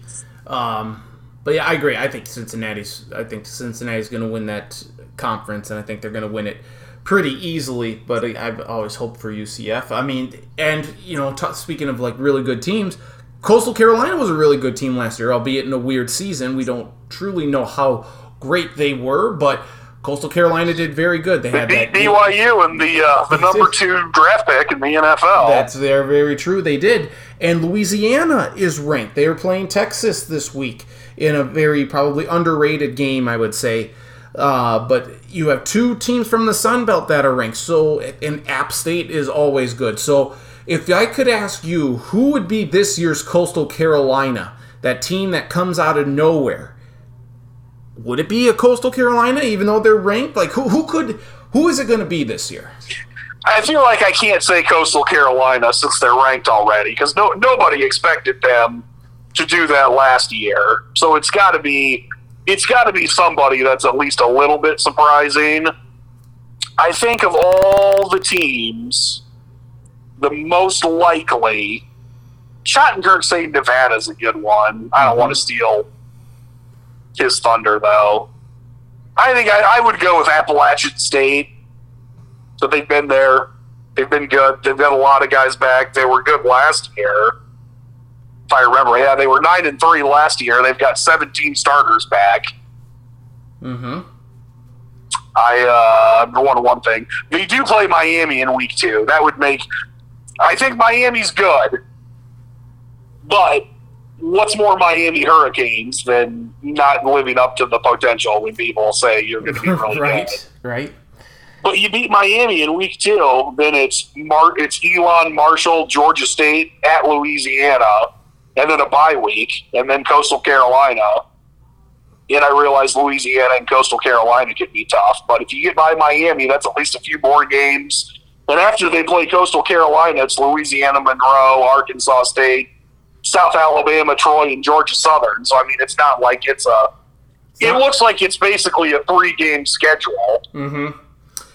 Do you see any of those teams from the Sun Belt making a legit run at the college football, or like at the New Year's Six, I should say? Like they're really like taking a stab at Cincinnati. I think they could do it with the caveat that they're not going to get past Cincinnati if Cincinnati's undefeated. Okay. So I think they could make a run in the sense that if Cincinnati loses once and there's not, an undefeated UCF or Memphis or Houston or whoever, or Schottenkirk's Nevada team, then I think there's teams that are good enough that they could, but I think they're still going to be further down the pecking order just because, fair or not, that they're in the Sun Belt, and I think everyone pretty consistently looks at the AAC and the Mountain West as the SEC and the Big Ten of the Group of 5 conferences. So does an undefeated Sun Belt team jump a 1-loss Cincinnati team? If they're undefeated, I think they would. Okay. Although, I still think they would. I think it might be a little bit close. The biggest problem for them would just be that Cincinnati was really good last year. Right. And that for so many people, they just wouldn't recognize them and would be like, well, I don't know if I've seen them play, and I know Cincinnati was good last year. And I think they're going to get benefits of the doubt like Boise State does a lot, because Boise State's been so good. Mm-hmm. Anything from Conference USA that trips your trigger? Anything from the MAC? And who do you think is going to win the MAC? Is it Buffalo this year? And does Conference USA do anything for you? I do not think it's Buffalo. I think if their coach Lance Leopold wouldn't have bolted to go to Kansas in May or whatever it was, I think you'd maybe have a better shot then. But without him, it's going to be much, much, much more difficult. I'd probably I'd go with Toledo in the MAC. Okay. Don't love them. Don't know a great deal about the MAC, I'll be honest, but that would be my choice. Okay. And pulling up Conference USA standings from last year here, because with conference realignment, I frequently forget who has moved conferences in the lower level conferences compared to where it was in 2005. We're not even going to talk about what's going on at the FCS level with the WAC Southland Atlantic Sun experiment and all of those. Like, the Southland is getting ravaged by conference realignment at the FCS level. My answer for Conference USA is I think Florida Atlantic's going to win it. I forgot Willie Taggart's at Florida Atlantic there. And even though it didn't go well at Florida State, he's done well everywhere else, and he's in his second year now. They've got 20 starters back. They've got a Miami transfer at quarterback. So I think it's going to be Florida Atlantic. But I should say, I'm not going to pretend to be an expert on Conference USA.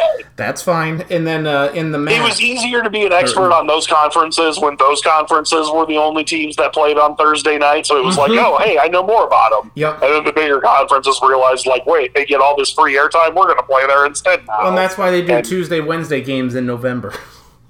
Yeah. And then the Mountain West. Schottenkirk's Nevada Wolfpack are in there. I love Boise State.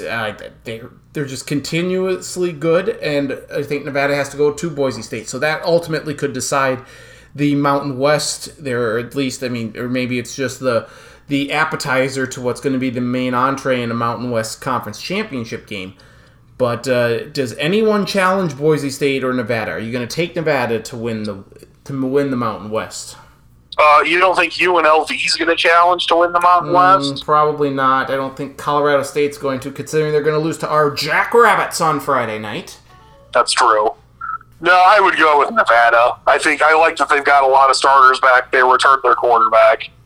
It appears 20 starters back for Nevada, which obviously a lot of teams have a lot of starters back this year because of the weird extra eligibility rule because of the COVID stuff. But they were 7-2, and they bring back so many offensive guys. I like Nevada. And Jay Norvell, who many moons ago, when Bill Callahan was the head coach at Nebraska, Jay Norvell was an offensive assistant there and has kind of carved out a nice little role.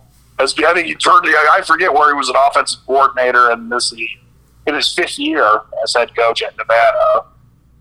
And I'm trying to look here what they've been the last few years. I think they've had a winning record the last 3 years, and we're 7-2 last year. There you go. So Nevada is my choice over Boise State in the Mountain West Championship game.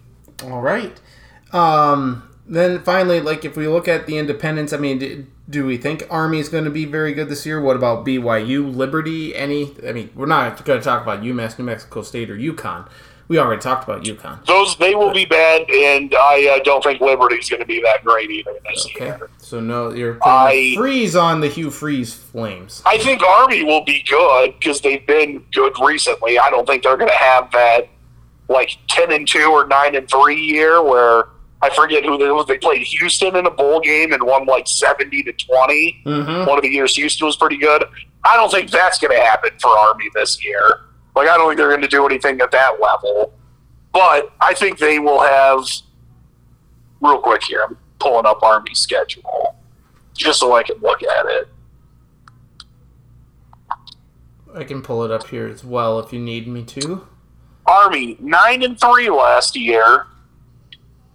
Let's see. They do play at Wisconsin. I think it's safe to say they're not going to beat Wisconsin.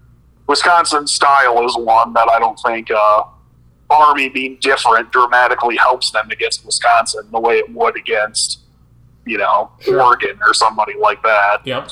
They play Wake Forest, but I don't know. I think Wake Forest will be okay. I don't think they're going to be great. But outside of that, there aren't any other games I look at that. Liberty's supposed to be fairly good. I just don't really like Liberty. I would imagine Army was 9-3 last year. I think they'll probably be around that again this year. Looking at the schedule, I think 10-2 is realistic. Yeah, it definitely could be. They got the starter back at quarterback, which always helps at a school like that. Look, Navy's always a toss-up. But and Air Force is going to be tough. But I think they beat Wake Forest. I also read that wrong. They host Wake Forest. Yeah. That is not at Wake Forest. Yeah. Which I think they will beat Wake Forest then. I'm saying 10-2 for Army. I think it's going to be a good game. They'll play in the military force game, and we'll see what BYU can do. I don't think it'll happen, and you and I both know that neither of us like Wisconsin. I hope Army's undefeated and Army plays in one of the New Year's Six games. Oh, wouldn't that be great? Oh, would they do that, though? Do you think they would play in a New Year's Six game, or would they go just to the military, like the Northrop Grumman Military Bowl, or one of those other... I think they'd absolutely go. I mean, if they weren't selected to go because there was one or two other undefeated group of 5 teams, I mean, I don't think they would be, allowed to go then because they wouldn't be picked. You mean, do you think the Army would say, we don't want you to go to that one, go to this bowl instead? I'm just wondering, because, normally they're always in one of, the military bowls, so for the most part, do you think the College Football Playoff Committee would not select an undefeated Army to go to a New Year's Six game? Think about the backlash that would create. And, I mean, assuming that Wisconsin's still going to be good this year, I mean... and they don't have a weird 6-6 season, they would still have a win over Wisconsin, which would be a very nice feather in their cap. Mm-hmm. And, we'll see about Wake Forest and Liberty and Navy, but I think they would have enough that they'd have a good shot at getting in. Yep.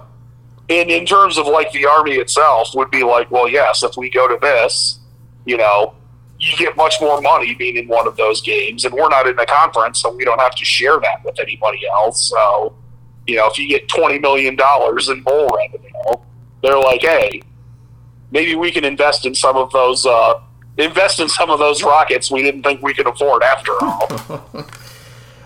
All right, let's get to some picks here. ACC, if I have this correct, you have UNC over Clemson. That is correct. I have Clemson over UNC. You have Georgia over Texas A&M in the SEC. Yep. I have Alabama over Georgia in the SEC. You have Oklahoma over Iowa State in the Big 12. Yep. I have the same. You have Washington over Arizona State in the Pac-12. I have Oregon over USC. And in the Big 10, we both have Ohio State over Wisconsin. So, correct. Give me your college football playoff teams. I don't know if I have them 1 through 4. I have my 4 teams. Yep. I don't know if I've got them ranked necessarily. I didn't think about that. But I think it'll be Ohio State, Georgia, Alabama, and Oklahoma. All right. So that makes me feel good, I think, because I have the same 4 teams. Okay, so we have much different conference title games in some ways, but the same 4. Yep. I have an undefeated Ohio State as the 1 seed. I'm not necessarily saying that Ohio State's the best team, but they are the only undefeated team in the college football playoff. I have Alabama as a 2 seed. I have Oklahoma as a 3. And I have Georgia as the 4. All with 1 loss. I have Georgia beating Clemson week 1. I'm going out on a limb by doing it. And I say Georgia rides that all the way to the SEC championship game where they lose their first game of the year to Alabama. But ultimately, they make it into the college football playoff. Notre Dame is my first team outside the playoff. Clemson is 6. Wisconsin, 7. I think that all seems reasonable. That sounds like something that I don't think you're going to be 100% correct because no one ever is with these. But I bet that's not going to be that far off. I hope not, but I have a feeling it could be off by a wide margin, potentially. And again, it all hinges on Georgia beating Clemson this week in the Duke's Mayo Classic in Charlotte. It all hinges on that. So, the Orange Bowl is the Orange Bowl and the Cotton Bowl are the college football playoff sites. What is your matchups then in the Orange Bowl and the Cotton Bowl? Let's see. So in my scenario, I think it's going to be Georgia at number 1. So it's the Orange and the Cotton, you said? Yes. I'm assuming that Georgia is closer to Miami. So Georgia is then playing Oklahoma in the Orange Bowl, so a rematch of that Rose Bowl from a few years ago. Okay. And then Ohio State and Alabama in the Cotton Bowl then. All right. What then is your Sugar Bowl? So Sugar Bowl, I didn't write this down. I'm figuring this out based off what I picked, though. Sugar Bowl, I think, is just whoever. It's the SEC and Big 12 champs. So unless they're gone, then it's whoever's left of the best of those. Right. So it'd be, which I guess means, ironically, I guess it would be a former Big 12 rematch. It would be between Texas A&M and Iowa State then. Yes, and that is who I have. Who do I have here? Yes, I have A&M as well against Iowa State. Do I? Yes, because I have both Alabama and Georgia. So yes, I have... No, I think I do. Either that or LSU.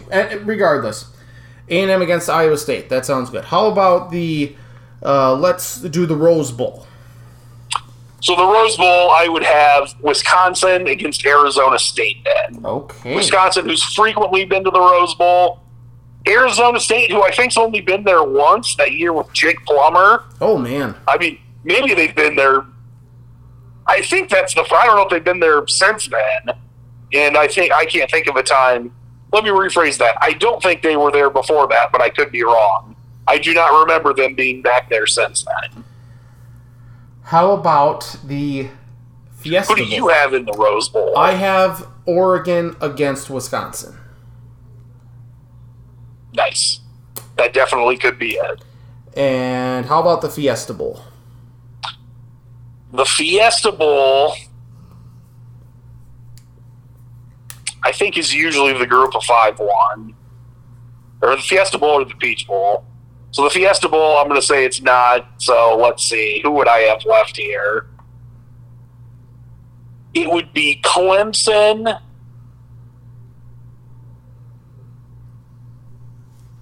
Remind me, Clemson and Notre Dame don't play in the regular season, right?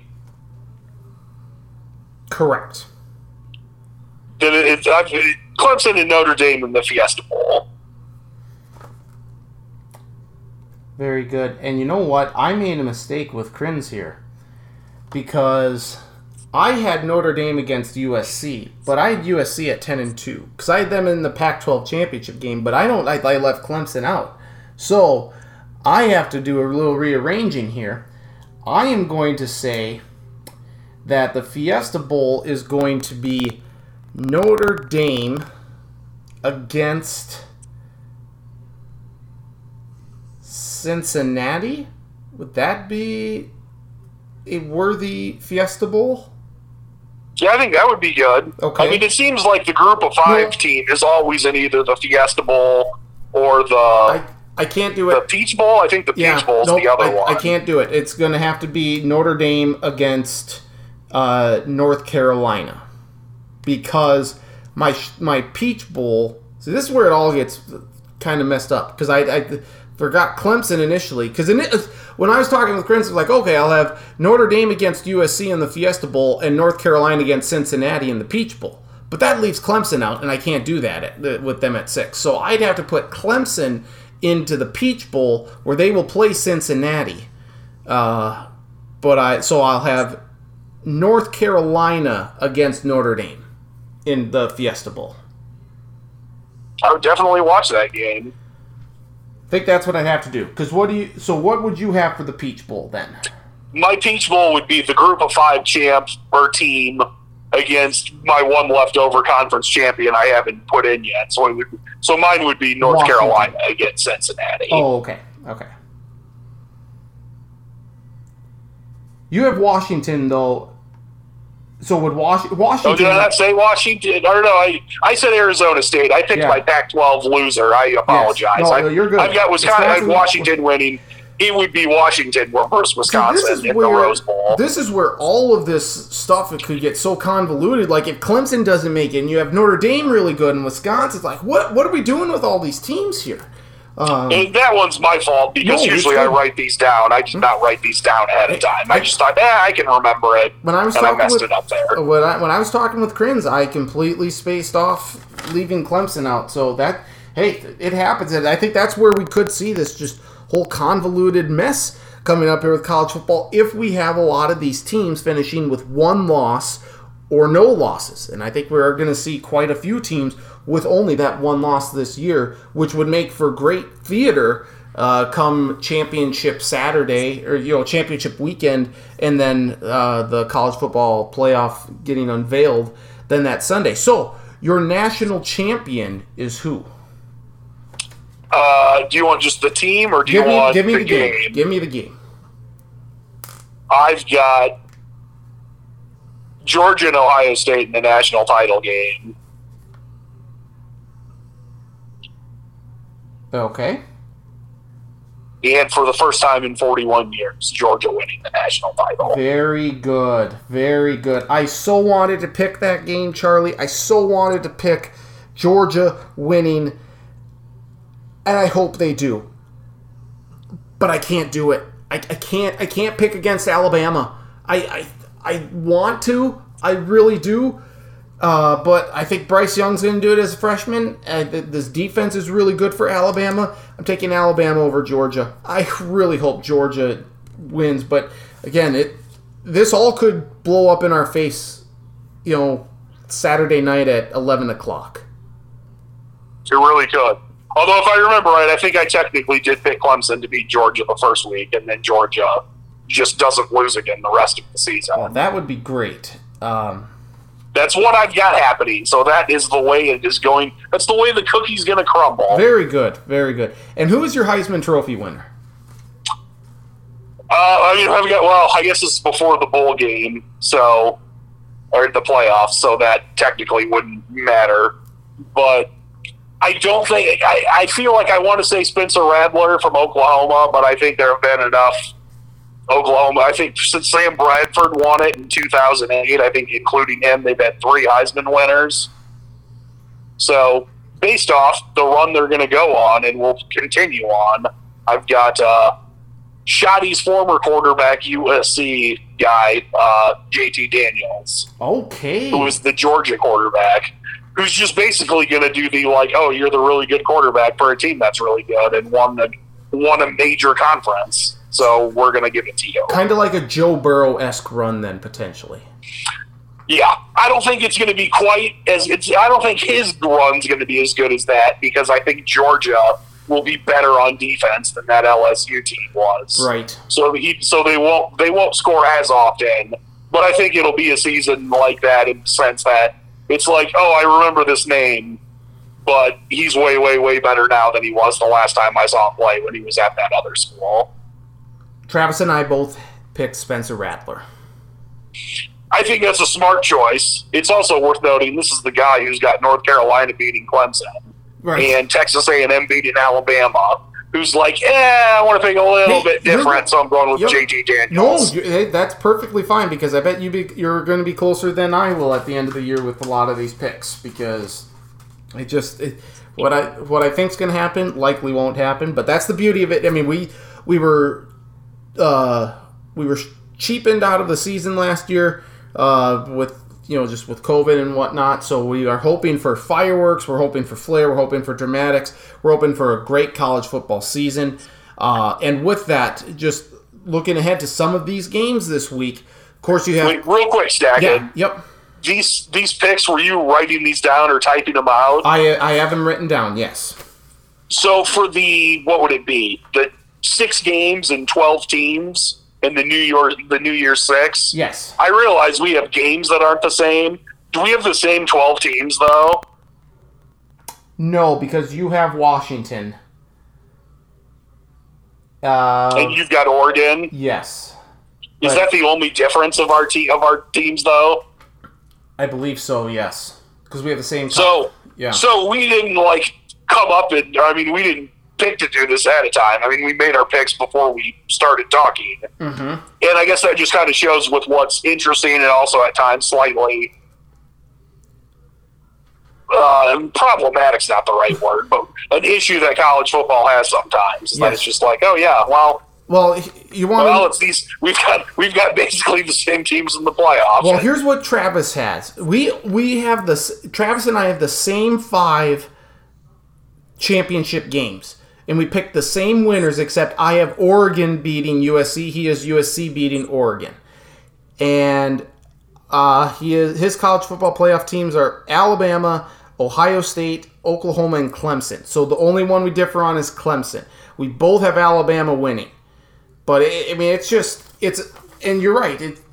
You love to go out on that limb, but at the same time, you kind of pick stuff to be safe and then hope that chaos happens and that you're wrong. But it's difficult to do. I'd love to see some new blood in there. I'd love to see, God forbid, Wisconsin or a team, like that kind of make a run in there, or get Oregon back in from the Pac-12. But it's the same thing over and over again. Or it would be great to see A&M in it. I mean, I'm not even going to make picks here that are like crazy. At least, they're crazy in the sense that they're not going to play out this way, but that are teams that are all ranked like very high still. Mm-hmm. But we could have let's say Wisconsin beats Notre Dame. We could have Wisconsin, Iowa State, Texas A&M, and North Carolina in there, who are all like the second or third favorite in their conference. So in terms of like being highly ranked, that's not that far out of the realm of possibility. Right. I think it is, in the sense that they don't have the same level of talent as the teams that are going to win the conference. But just think how much more interesting that would be if it would have been like, oh my God, we've got Iowa State and North Carolina, and the winners playing in the national title game in 2 weeks. That would be crazy. Absolutely crazy. Looking at week 1 then, of course the big matchup is Clemson versus Georgia in Charlotte. But you have a bevy of Big Ten matchups here, including Penn State against Wisconsin. I believe Indiana goes to Iowa. You have Ohio State, of course, at Minnesota. Alabama and Miami are playing a game on a neutral site. A lot of good games here this week, so we have a very good... Miami's playing in that game. Alabama's looking to murder somebody. Yeah, Alabama's going to win, but even like Louisiana, Texas, which I mentioned earlier, that's at 4:30 p.m. Eastern on Fox, 3:30 p.m. Central Time. You have a lot of really good games, though, here this week 1. One other... I don't remember if it's this week or if it's later. Is it this week that I think... LSU and UCLA play? That might be... Or did I get that wrong? Nope. That is this week. That's 8:30 p.m. I say, I don't think either of us think UCLA is going to win that game, but if they look how they do at times last week, and all of a sudden we're in the third quarter, and it's like, oh my God, LSU's only up 21-17 over UCLA, then all of a sudden would become very, very interesting. It sure would. Absolutely. Any other games, though, that really intrigue you this week? I think outside of Georgia and Clemson, and just because Alabama and Miami doesn't, just because we've seen this so many times where Alabama opens up against like a good but inferior opponent and just murders them, and I think that's going to happen again. I forgot that Penn State and Wisconsin played week 1. I think that is a very interesting one. That if Penn State wants to make any serious noise, you could lose that game and still win the division, but it makes your margin of error basically you don't have one, because if you're going to beat Ohio State and then you have to win the rest of your games, I just don't think Ohio State's going to lose that many times. Right. And I think Iowa and Indiana is interesting. I don't know if I want to watch it. I think it's probably going to be a kind of gross game to watch, but in terms of they'll both be ranked teams and will both make... I don't know if Indiana will make a run to win the East, but I think Iowa definitely could win the West. I'm looking here. Are there any other games you are intrigued by in week 1? Well... Besides Fordham and Nebraska, to see if Nebraska somehow loses to Fordham in week 2. Well, I mean, Holy Cross UConn is just incredibly intriguing to me. South Dakota, Kansas. Of course, we have our Jackrabbits against Colorado State. And I'm a homer here, but I think UNC Virginia Tech's going to be a really interesting game Friday night. I think Virginia Tech's going to really give UNC all they can handle. But just looking through some of these games here, I'd say Louisiana and Texas. If I'm being fully honest here, I think outside of Clemson, Georgia, which is, I think, the game that everyone's got their eyes on, Is Texas... How's Texas going to look against... I mean, it's an interesting one. It's a new coach in his first... I mean, again, kind of like with Bielema at Illinois, although I think Texas will be better this year. Mm-hmm. It's not Sarkisian's first year coaching, but it's his first year at Texas. Yep. And I don't know... I mean, if I remember right, I think... I don't specifically remember exactly what Sarkisian does. So I don't know how much different it's going to look, but I'm sure at least in some ways it's going to be different than what they were doing. And you never know in year one, and it's always weirder when it's stuff like the way it kind of was with Texas, where he didn't get fired because he went 4-8. It was like, well, you're good, but not as good as you wanted. In some ways, kind of like when they fired Mac Brown, or when Nebraska fired Frank Solich or Bo Pelini, where it's like, well, it's not that you were bad, you just weren't as good as we wanted you to be. Right. And that puts so much pressure on the next guy then. Because the good thing about firing a coach who's 5-7 and doesn't go to a bowl game is you can always do the, when players aren't doing something the way you want it to be done, you can kind of do the, it's my way or the highway. You guys tried it your way last year and it didn't work. You didn't win any games. Mm-hmm. We're going to do it my way and we're going to win. Yep. The problem is if you can't say that exactly though, because it's like, well, I mean, we did go to the Sugar Bowl and beat Georgia one year under Tom Herman. Right. It's not like we've been bad. I think it's harder to get buy-in with a new coach then. And so, yeah, that's a good one. I had forgotten that they played Louisiana in week 1. And I do think I do think Texas is going to win.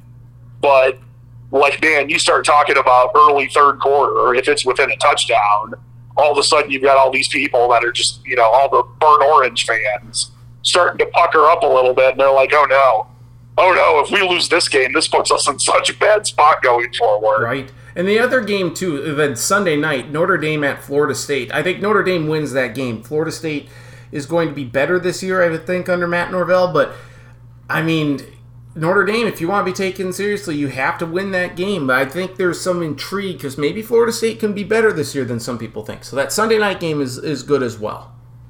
I mean, Florida State, I don't think the talent's ever been I don't think the problem's ever been bringing in talent.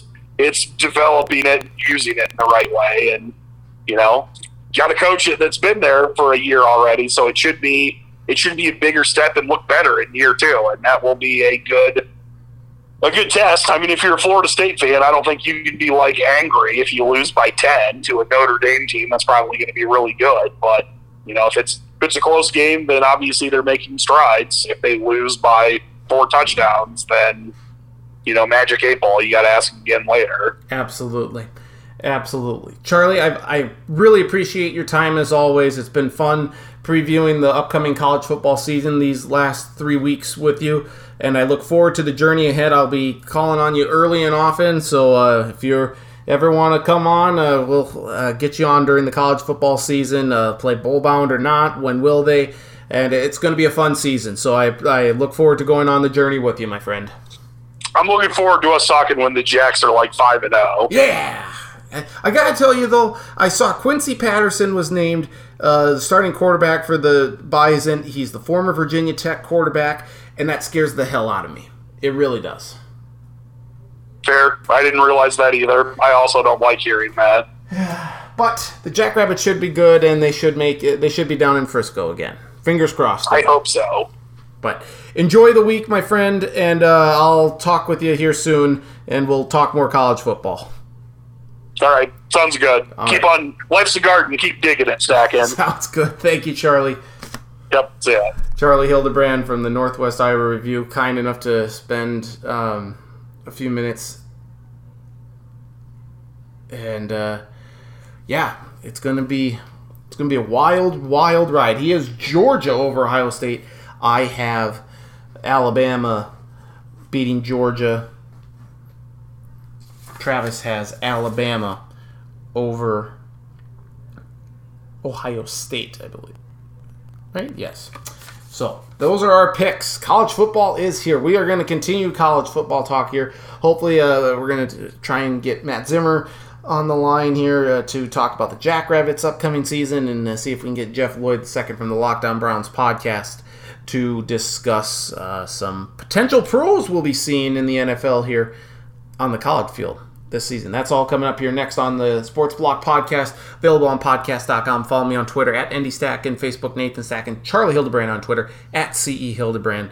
Link to the podcast posted middle to later part of each week. The Marathon College Football Preview Podcast continues here next. Sports Block Podcast.